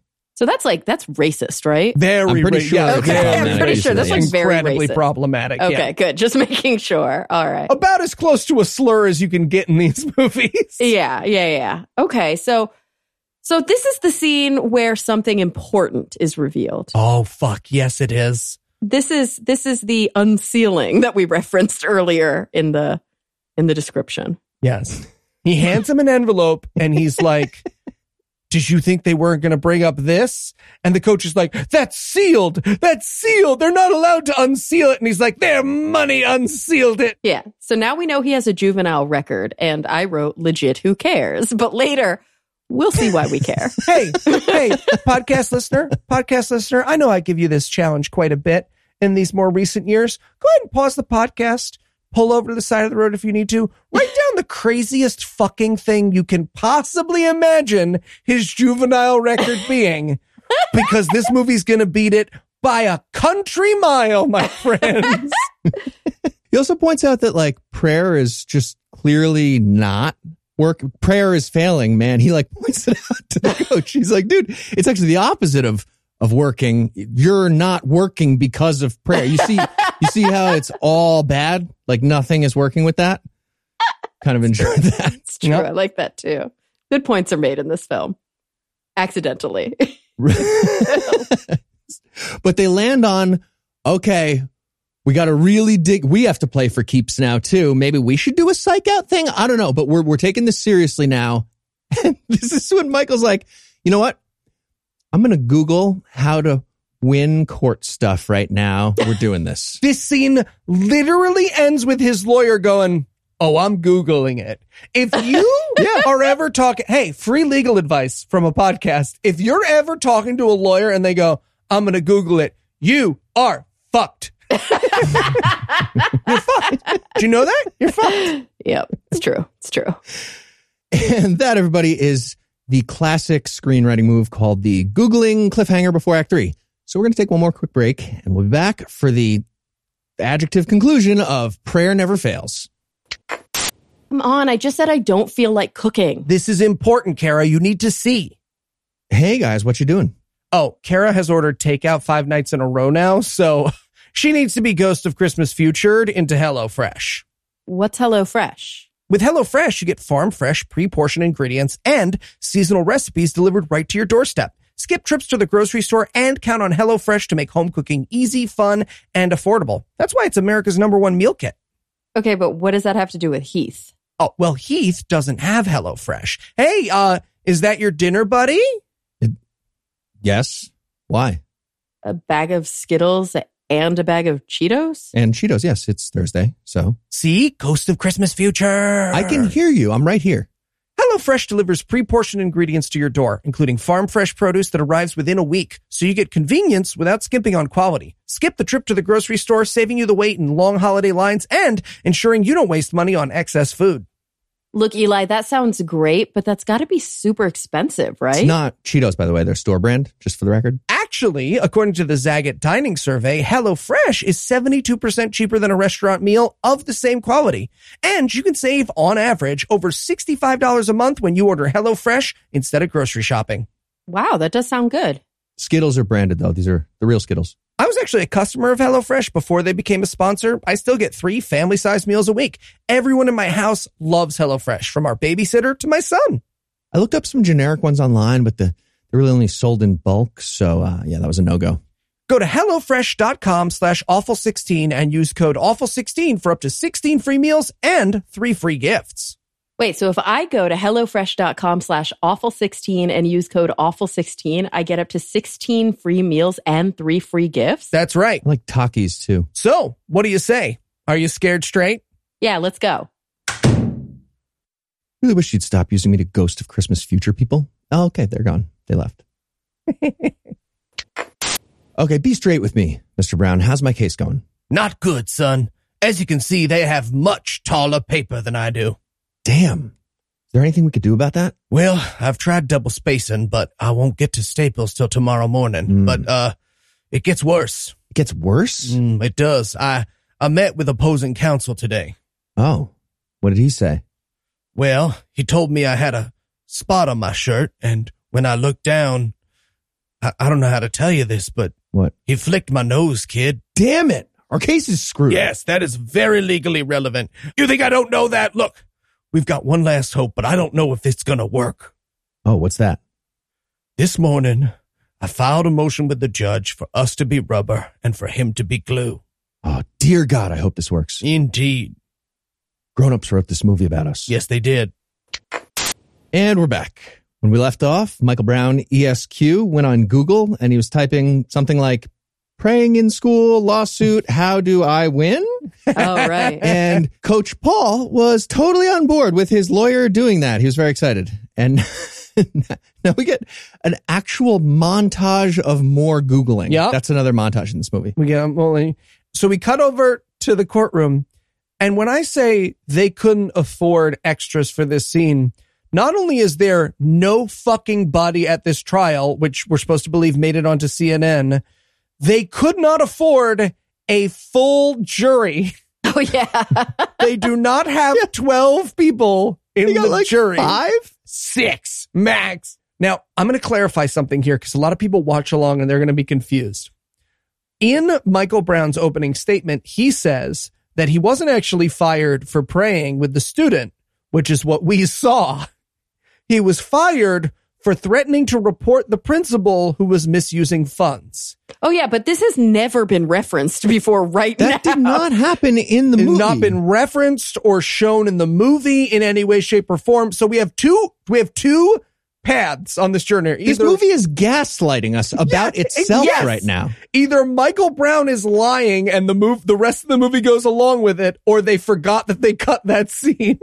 Okay, so he's like making up facts, or maybe we're supposed to just believe that the principal was doing something seedy. And then didn't he switch his gears mid opening argument? Literally Yes, he mid does. opening argument. He might as well pull out cue cards and tear them up that he wasn't even reading off. And he's just like, I'm going rogue. And he decides that I am going to argue that prayer is good, because earlier it was suggested that if you argue that prayer is good in an American courtroom in Florida, you'll get laughed out of court because, juries hate Christianity.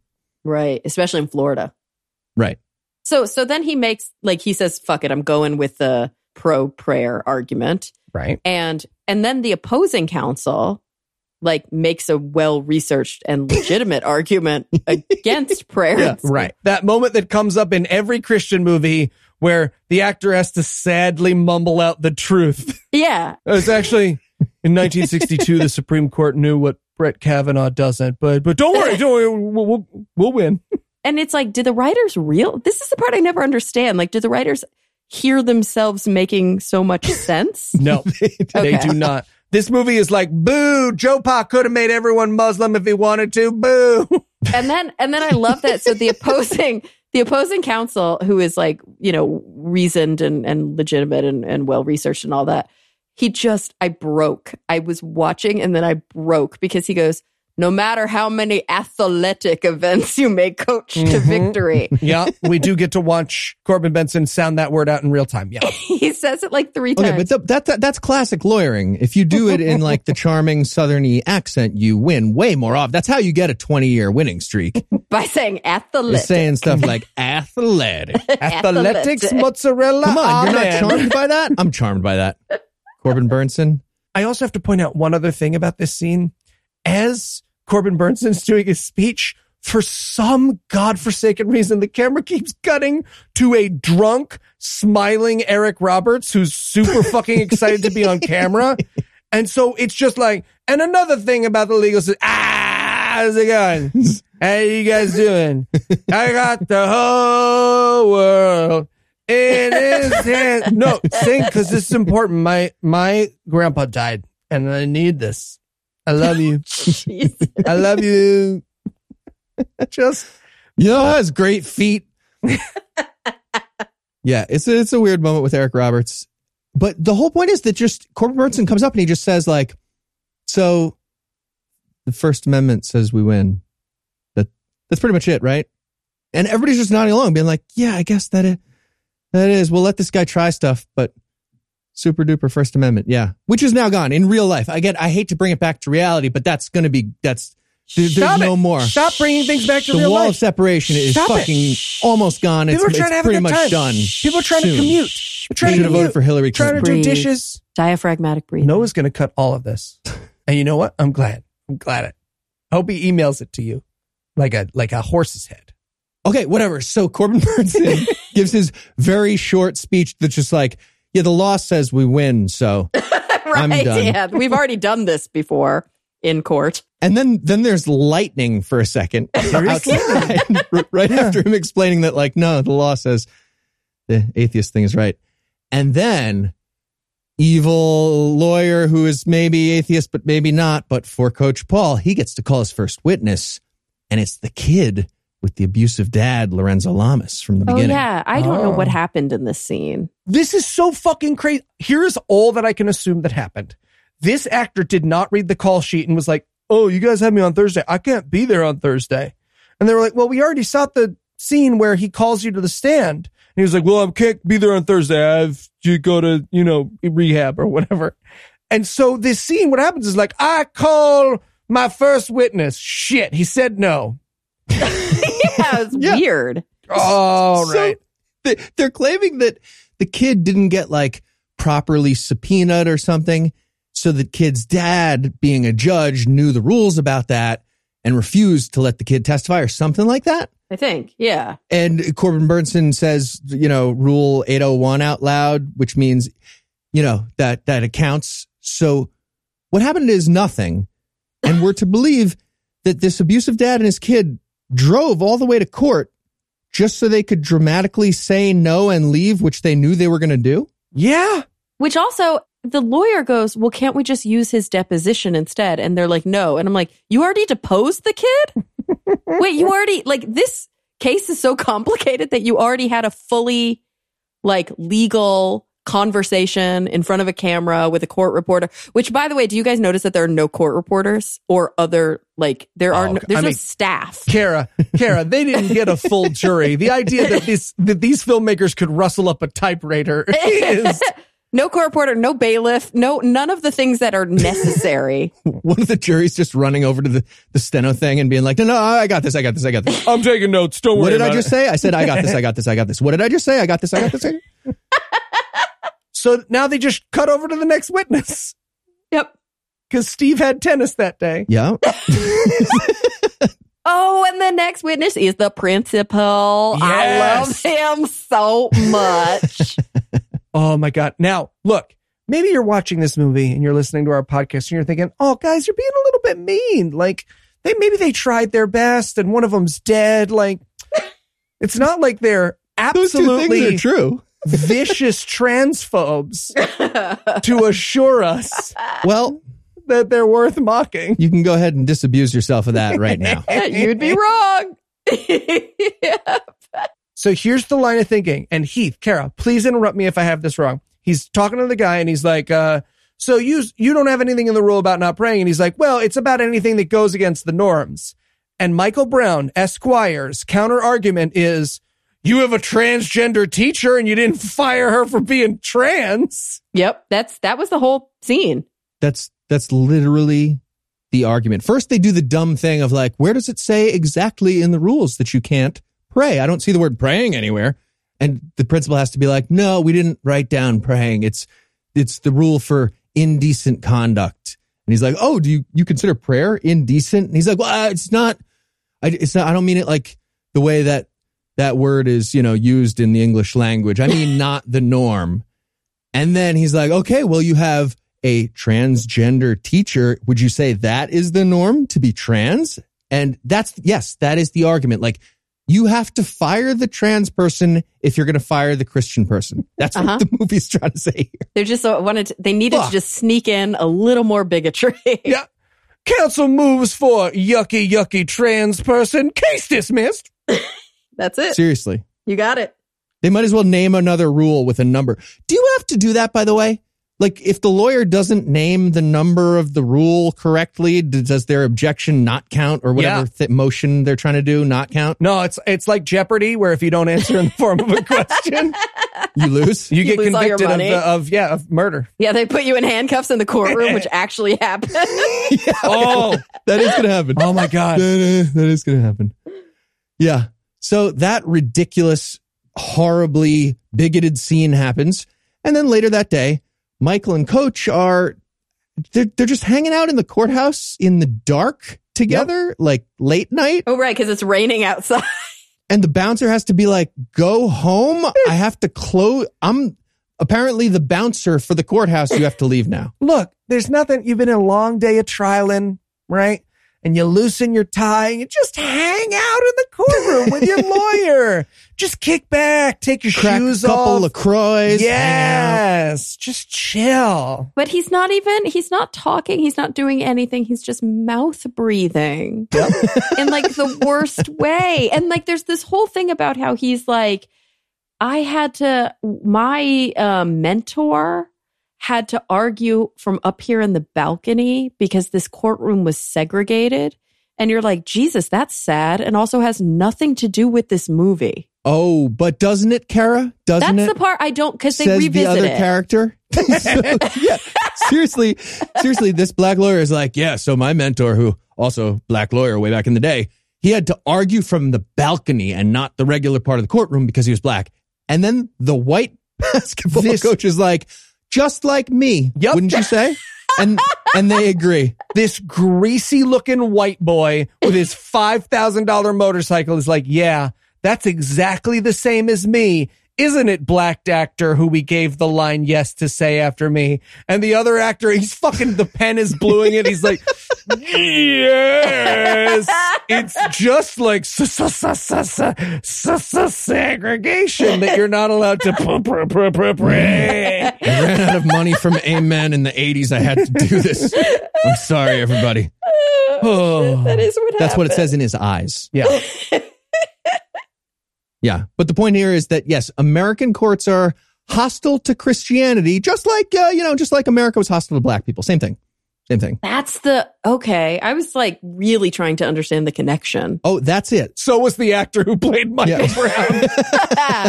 Yeah. Didn't he say something like he was shackled? Yep. And they were like, yeah, shackled by stupidity. Shackled by stupidity. That is far from the dumbest thing they'll do with shackles in this movie. Oh my God. True. Oh my God. True. Don't spoil it. Don't spoil it. That's as far as I will spoil it. It's Do coming not right up. ruin my Okay. orgasm. So, I'm already on wikifeet.com. so now we cut to the next morning, and the whole basketball team shows up to watch Coach Paul take the stand. This is his big day on the stand. We fight. We fight. We fight. We fight. And they We do fight. that again. We fight. They also, the captain of the basketball team's like, all right, man, you got this. Defense wins championships. And I was like, well, he's the plaintiff, but you're doing the best you can. You're doing the best you can. Yeah, they keep referencing it like it's a criminal case, and it's not. very it's a much. civil suit. Yeah. Right. Exactly. They lost you at the beginning of that sentence. And after they do the we fight, they walk into court with slow motion action hero music. Oh, the music. I wrote in my notes, the music seems to think they're about to pull out shotguns and kill the ninjas that took over the courtroom in Act 2. And then I wrote, when you play epic emotional music through the entire movie, it definitely loses its effect. Yeah. Yeah. It just becomes noise. You know what also takes away from that effect? Is when you turn on that music and you expect like a shotgun ninja scene like Eli described, but instead you get this guy, he looks like Dwight Schrute at this moment. Coach has the short sleeve button down with the tie that doesn't reach his waist. Yes, he looks like he's in like a Catholic school uniform. Like it's like the tie, the white short sleeve that's too big for him. It's so rough. And that, again, this is what they believe to be a montage. The entire montage consists of walking from the door of the courtroom over to the table. And mouth breathing. Lots of mouth breathing. Lots of mouth And a breathing. good deal of wake apnea. Yes. Oh, is this the point where the lawyer says something to us, the viewing public, about how our lives are hopeless because we have no face? Yeah. That sounds about right. Mhm. Yeah. That sounds about right. Mhm. That's what you would say during, you're taking the stand moment here. Yeah. Your lawyer would ask you about that, and you would be able to say that. Yes. So his first question for his client is, did you pray with Kurt Rogers? That's the kid. And he's like, yes, I did the thing. So at this point, it should just be like, gavel, you're still fired because you're not allowed to do that. Right. You just admitted to exactly what this Yeah, case is about. It's so fucking clear cut. But he continues. He's like, why did you pray? And he says, because the kid told me about physical abuse, and my response was praying and not the mandatory reporting that I'm required to do by, I think, Kara, you're saying like pretty much every state that's public schools, you have to do that? Yeah, a public school teacher for sure. Sure hope so. And he also said, and maybe not even public school, maybe just anybody who works with kids. I'm not sure what I know I have to as a therapist. I do a workshop at a high school once a year, and I'm a mandated reporter. Yeah, so exactly. It's all over really the place. intense. But this is the actual line he said. Quote, I did it because I recognized pain in his eyes and I knew it. That's acting. That's acting. That was what that was. That's writing and acting, my friends. That's what they were going What for. does that even mean? Kara really hammed it up compared to what we actually got in the movie, though. I did it because, so he prayed with the kid because he recognized pain in his eyes and I knew it. What did you know? He knew that pain. Well, that's about to be revealed, isn't it, Kara? Oh, there actually was a point to that line that he just did not sell to me. I wouldn't go that far. Okay. I'm not going to go ahead and give them things like points. Okay. This is where this is where the coach says it's pretty funny. He actually kind of admits that like this whole thing's stupid for a second. He's like, yeah, so lots of people say prayer is nothing, and I was really supposed to report it to like a real professional, but I don't know much. I'm just a simple Christian basketball coach. Praying is real magic. And then the lawyer's like, I nailed it. You're a witness, Corbin Burnson. Fucking rest. Which is not what you're supposed to do. He's just like, the trial is over. He did the thing that he got fired The for. end.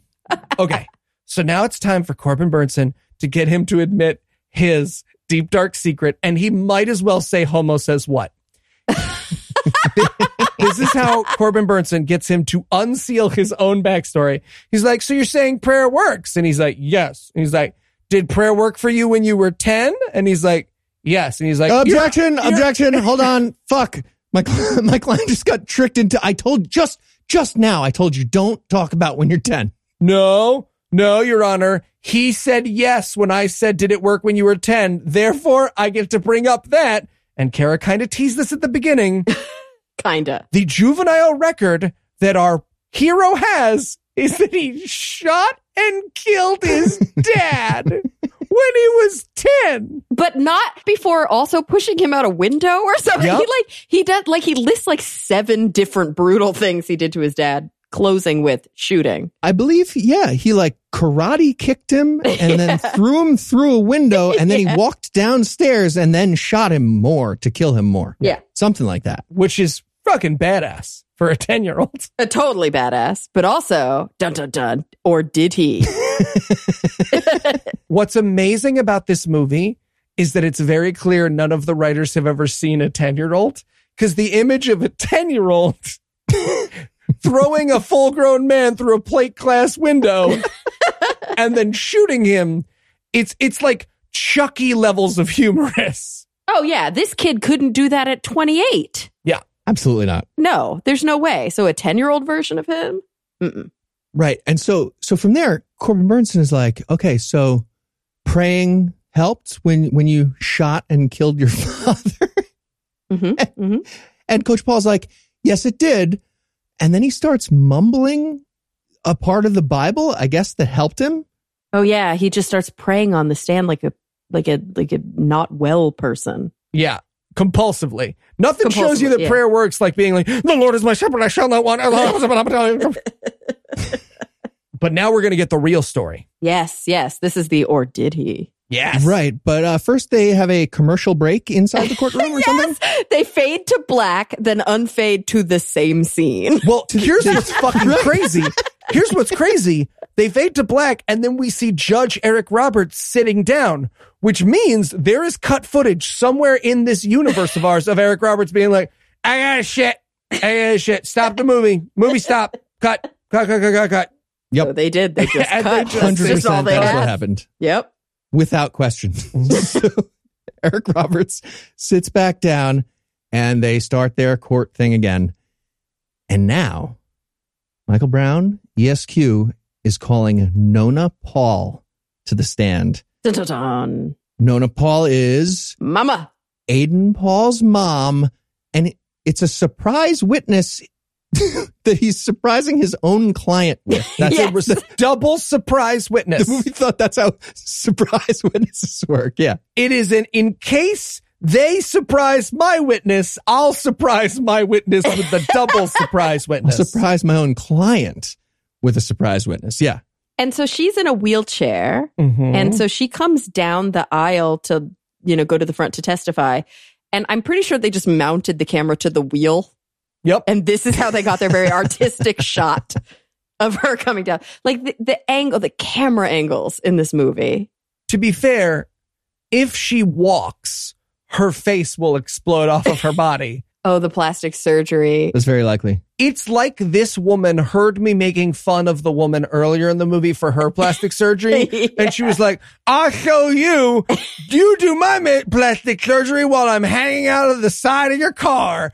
It's fucking insane. She looks like someone dropped Caitlyn Jenner's Madame Tussauds doll on its face and left it there for a year. And then they stood it up and they were like, shit, give it to a Christian movie. She looks like the cat lady. Have you guys seen the cat lady? Like if you Google like cat lady plastic surgery, Yeah, she actually does look like just her name is Jocelyn Wildenstein. It's a real thing. Catwoman, cat lady, plastic surgery. Like Google her. Yeah. She looks like her. Yep. like someone just threw a handful of loose Botox at her face over and over and over. Yes. Very violent. Absolutely. So scary. Or like, have you ever seen that part of a sci-fi movie where the alien is trying to put its human mask back on and it doesn't have it on quite right yet?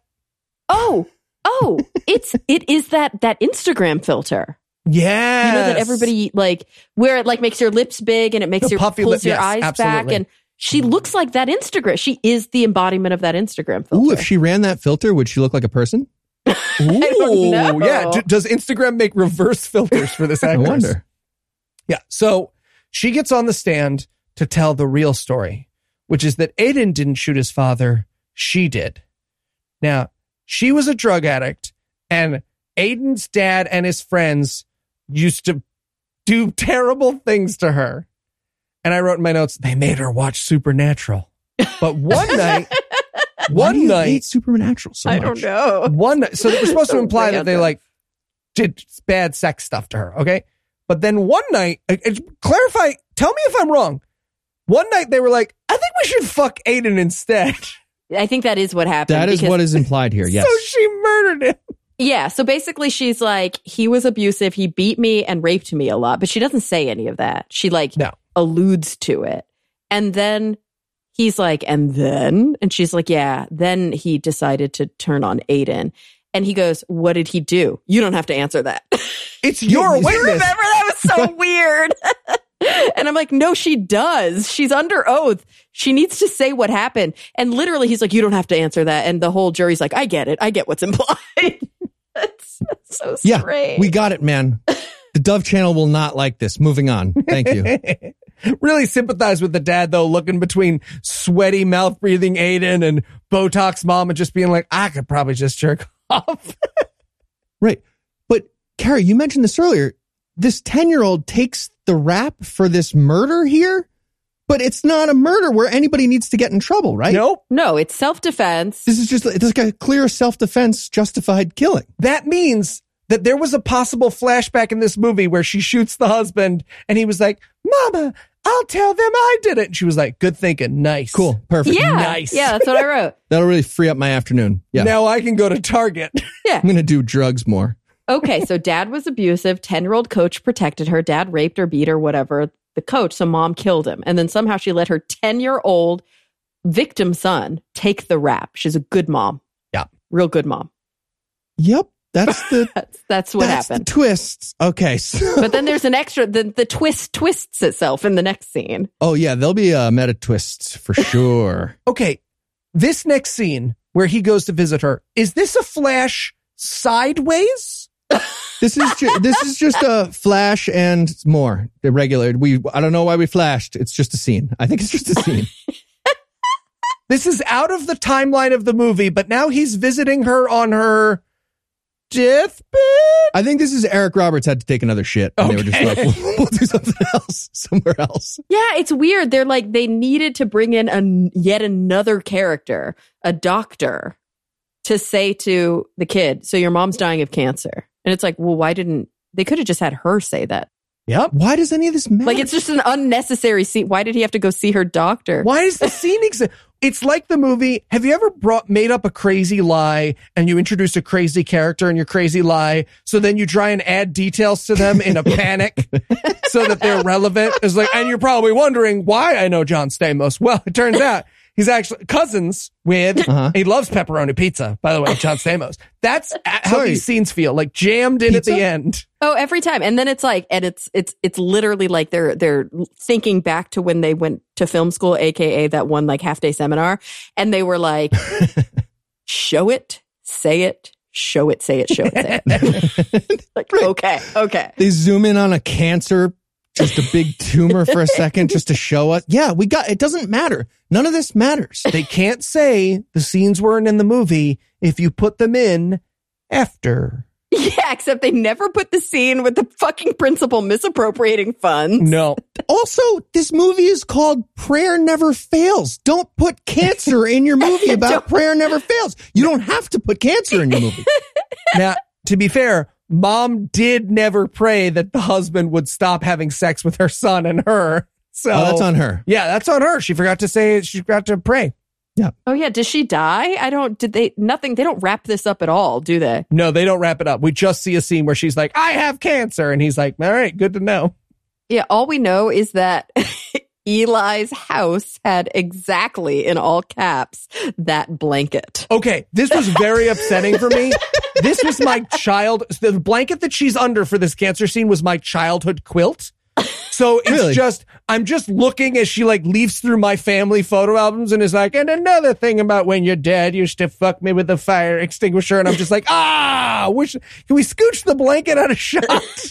Jesus. Weird feel. Very upsetting. Yeah. Eli lives next to Ken Del Vecchio, just to be clear. And a giant chemical fire. Are you okay, by the way?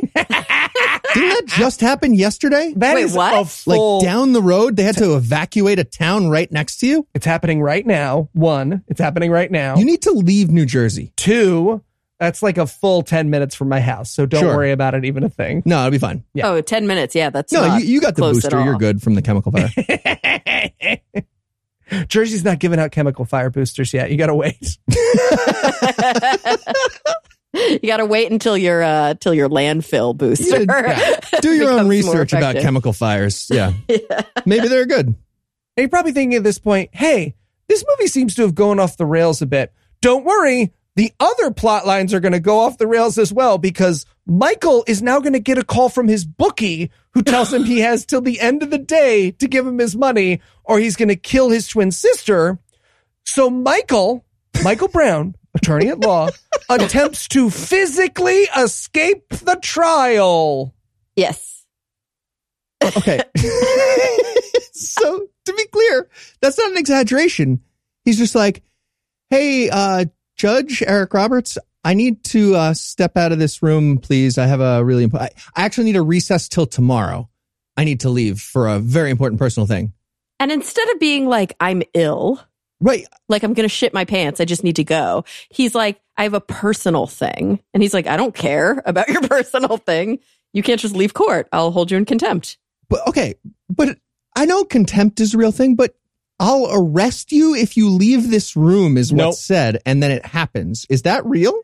And then the cops, here's what happens. Let's clarify. The cops, they're my favorite. No, you can't have a recess. Stop it. And then cops stand in front of the door and you're like, okay, that's stupid. That's the craziest thing I've ever seen. No. Then Michael Brown attempts to bum rush through the police officer. He does the swim move and the spin move and the juke and it's so funny. And They tackle him. But I love the cops. I love that there's two cops and they take the wide leg stance and they put their one hand forward with the palm. Yeah. Just this big straight, like, thou shalt not pass, you know?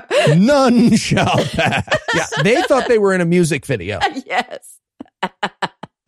Yep. So they tackle him and arrest him. And now we're back at the cold open. We've caught up with the beginning. Yeah, this is him with his head on the ground, getting cuffed. This is him getting cuffed. Saying she needs me. Right. And now we get why. And also there's a lot of jump cuts in this scene. Yeah. A lot. So then they have their conversation from the beginning again. And now it's time for Michael's closing argument. Oh, right. To be fair, they don't just reference it. They just replay all of that. Yeah, they just do the scene that we already talked. They do it exactly word for word, moment for moment again. Uh-huh. And now it's time for Michael's closing argument, which he will do in hand and leg cuffs. Shackles. Like Literal Hannibal fucking shackles. Lecter. Yeah. He starts his closing argument with like, I stand here, my hands and feet literally shackled, my freedom is restricted like a slave in the American South, which is just like my white client right now in this year of our Lord 2022. It's the weirdest, like, why would he be in shackles? It's insane. Also, it's like, so he's like, I have to take care of something. My sister's about to get murdered. And they're like, no. So they arrest him. And instead of just him being like, okay, never mind. Sorry, I'll just go on with court. They're like, we're going to put you in jail for a bit. No, you have to do the rest of your thing in shackles.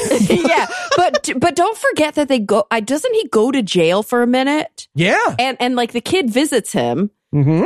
And this is an actual quote from Bowtie Lawyer.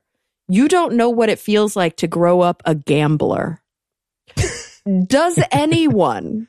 Is gambling a childhood pathology? I might have had that one. My mother was gamblish. My father, so now I'm technically half gamblish. Yeah, when I was 7, my gambling was out of control. Like, do children understand how to gamble? Flashback to him, beads of sweat pooling on his face as he plays jacks on the playground. It's the weirdest I thing. can't lose these marbles. You don't know what it feels like to grow up a gambler.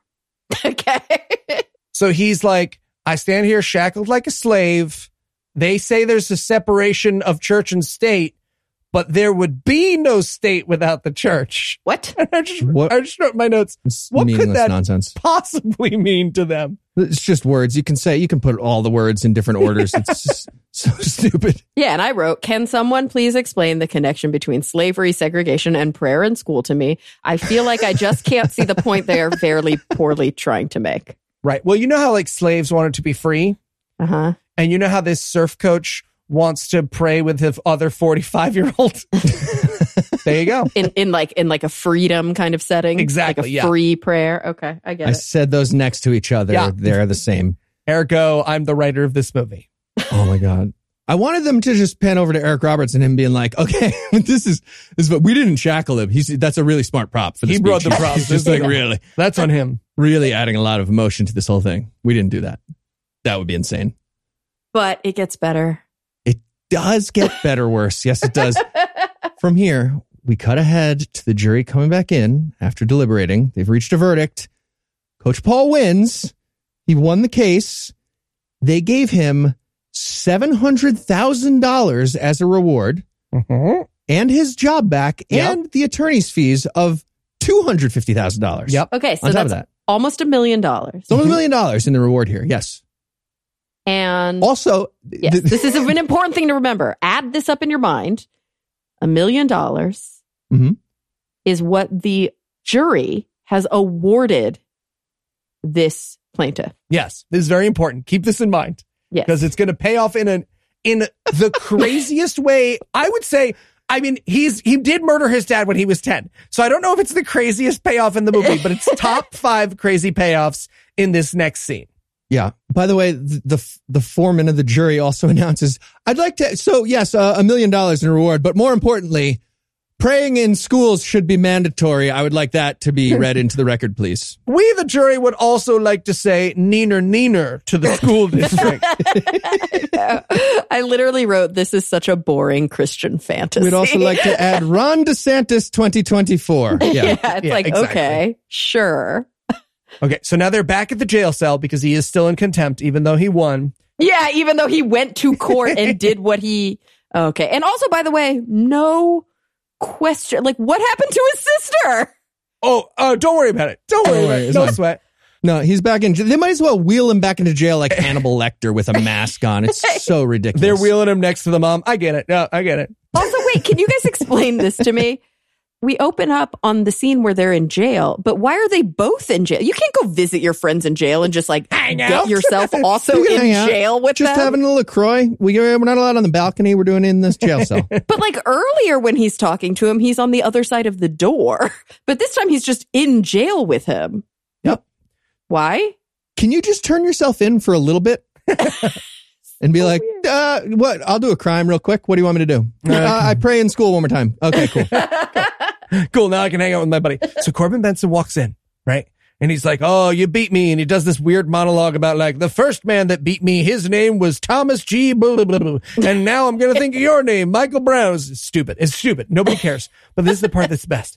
He's like, I know the judge just awarded you $1 million, but I have this check for you for $300,000. Do you take this? Deal or no deal?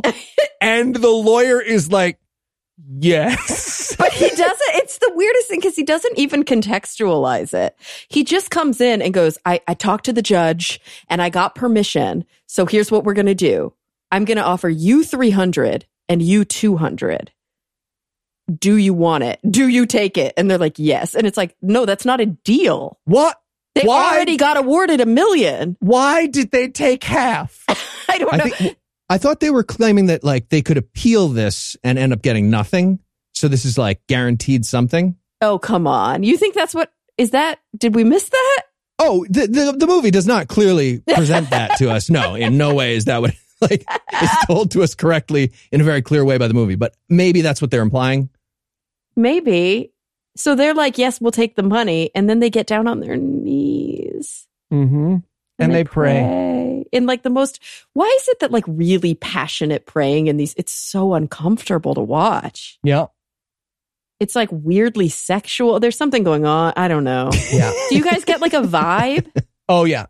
Very Yeah. sexual. No, Yes. I got a Okay. real wiki feed vibe off of Yeah, this yeah. scene. It's just like jail and prayer and money and and this lawyer, this opposing lawyer, like he is a good negotiator, man. Yeah. All he has to do is say, take this money, and yes, we'll take that money. But what about half though? And they're like, sure, absolutely. What about this mystery shoebox? Mystery shoebox. They dive on it. Yeah. Coupon book.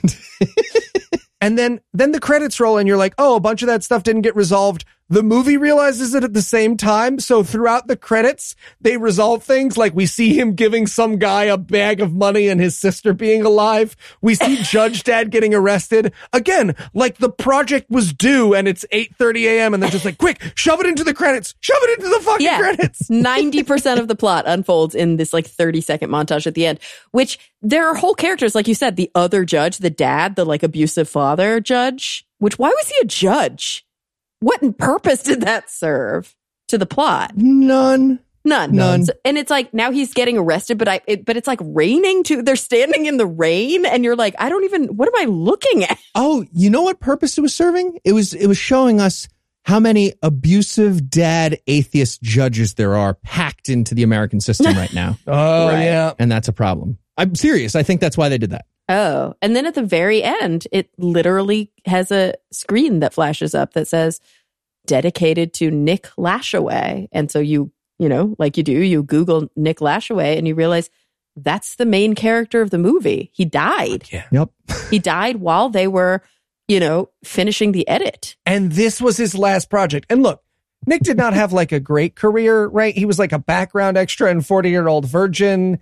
Yeah, he did a couple he had of a couple parts. National Lampoon movies you've never heard of, but this was Nick definitely turned to his girlfriend and was like, "Don't worry, babe. Like, it's just one movie. It's not like it's going to be the last movie I'll ever do." Yeah, and it was probably his biggest role, like by far. I mean, he had so much mouth breathing in this movie. Like, he was the lead mouth breather. Under 5 oxygen level. All right. Before we close it out, any idea on the moral of the story? Prayer never fails. Doesn't it, though?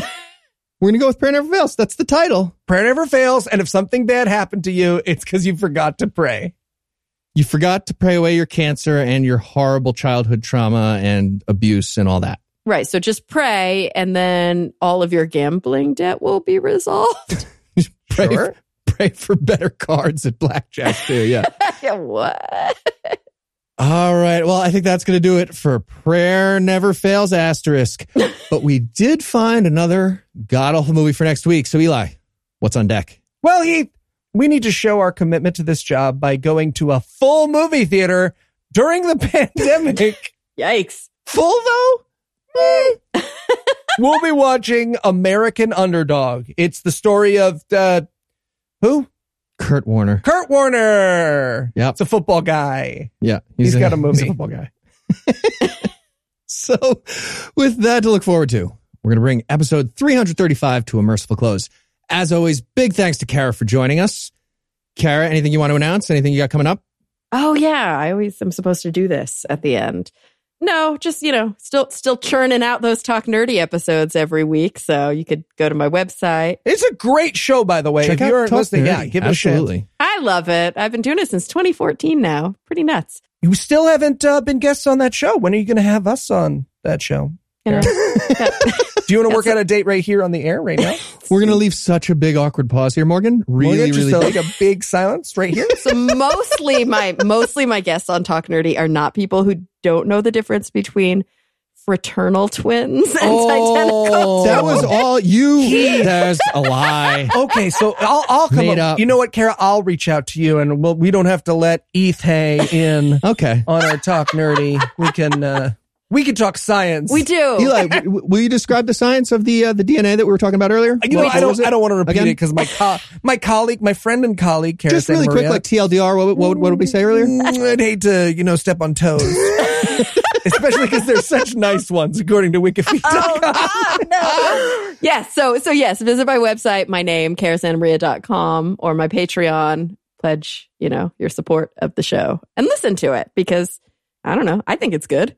There you go. Learn nerd stuff. Nerd stuff's the best. Yeah. And of course, big thanks to all our Patreon donors for all the generosity. There's a bunch of nerds in that audience. You will like that show. If you'd like to help support this show, you can make a per episode donation at patreon.com/godawful, and that'll get you early access to an ad-free version of every episode.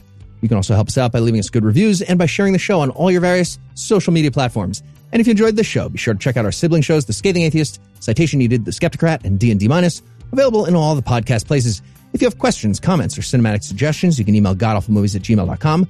Legal services for the podcast are provided by the law offices of P. Andrew Torres. Our theme song was written and performed by Ryan Slotnick of Evil Drafts on Mars. All other music was written and performed by our audio engineer, Morgan Clark, and was used with permission.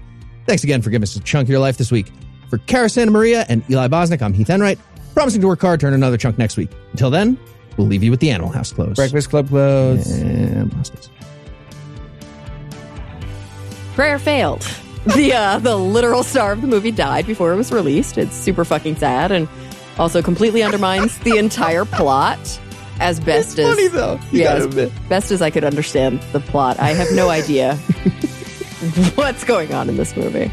Yep. Also, God went on to keep creating abusive dads because he likes to be needed.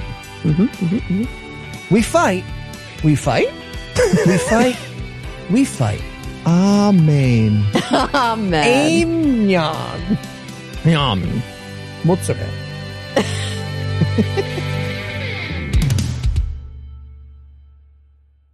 The preceding podcast is a production of Puzzle and a Thunderstorm LLC, copyright 2022, all rights reserved.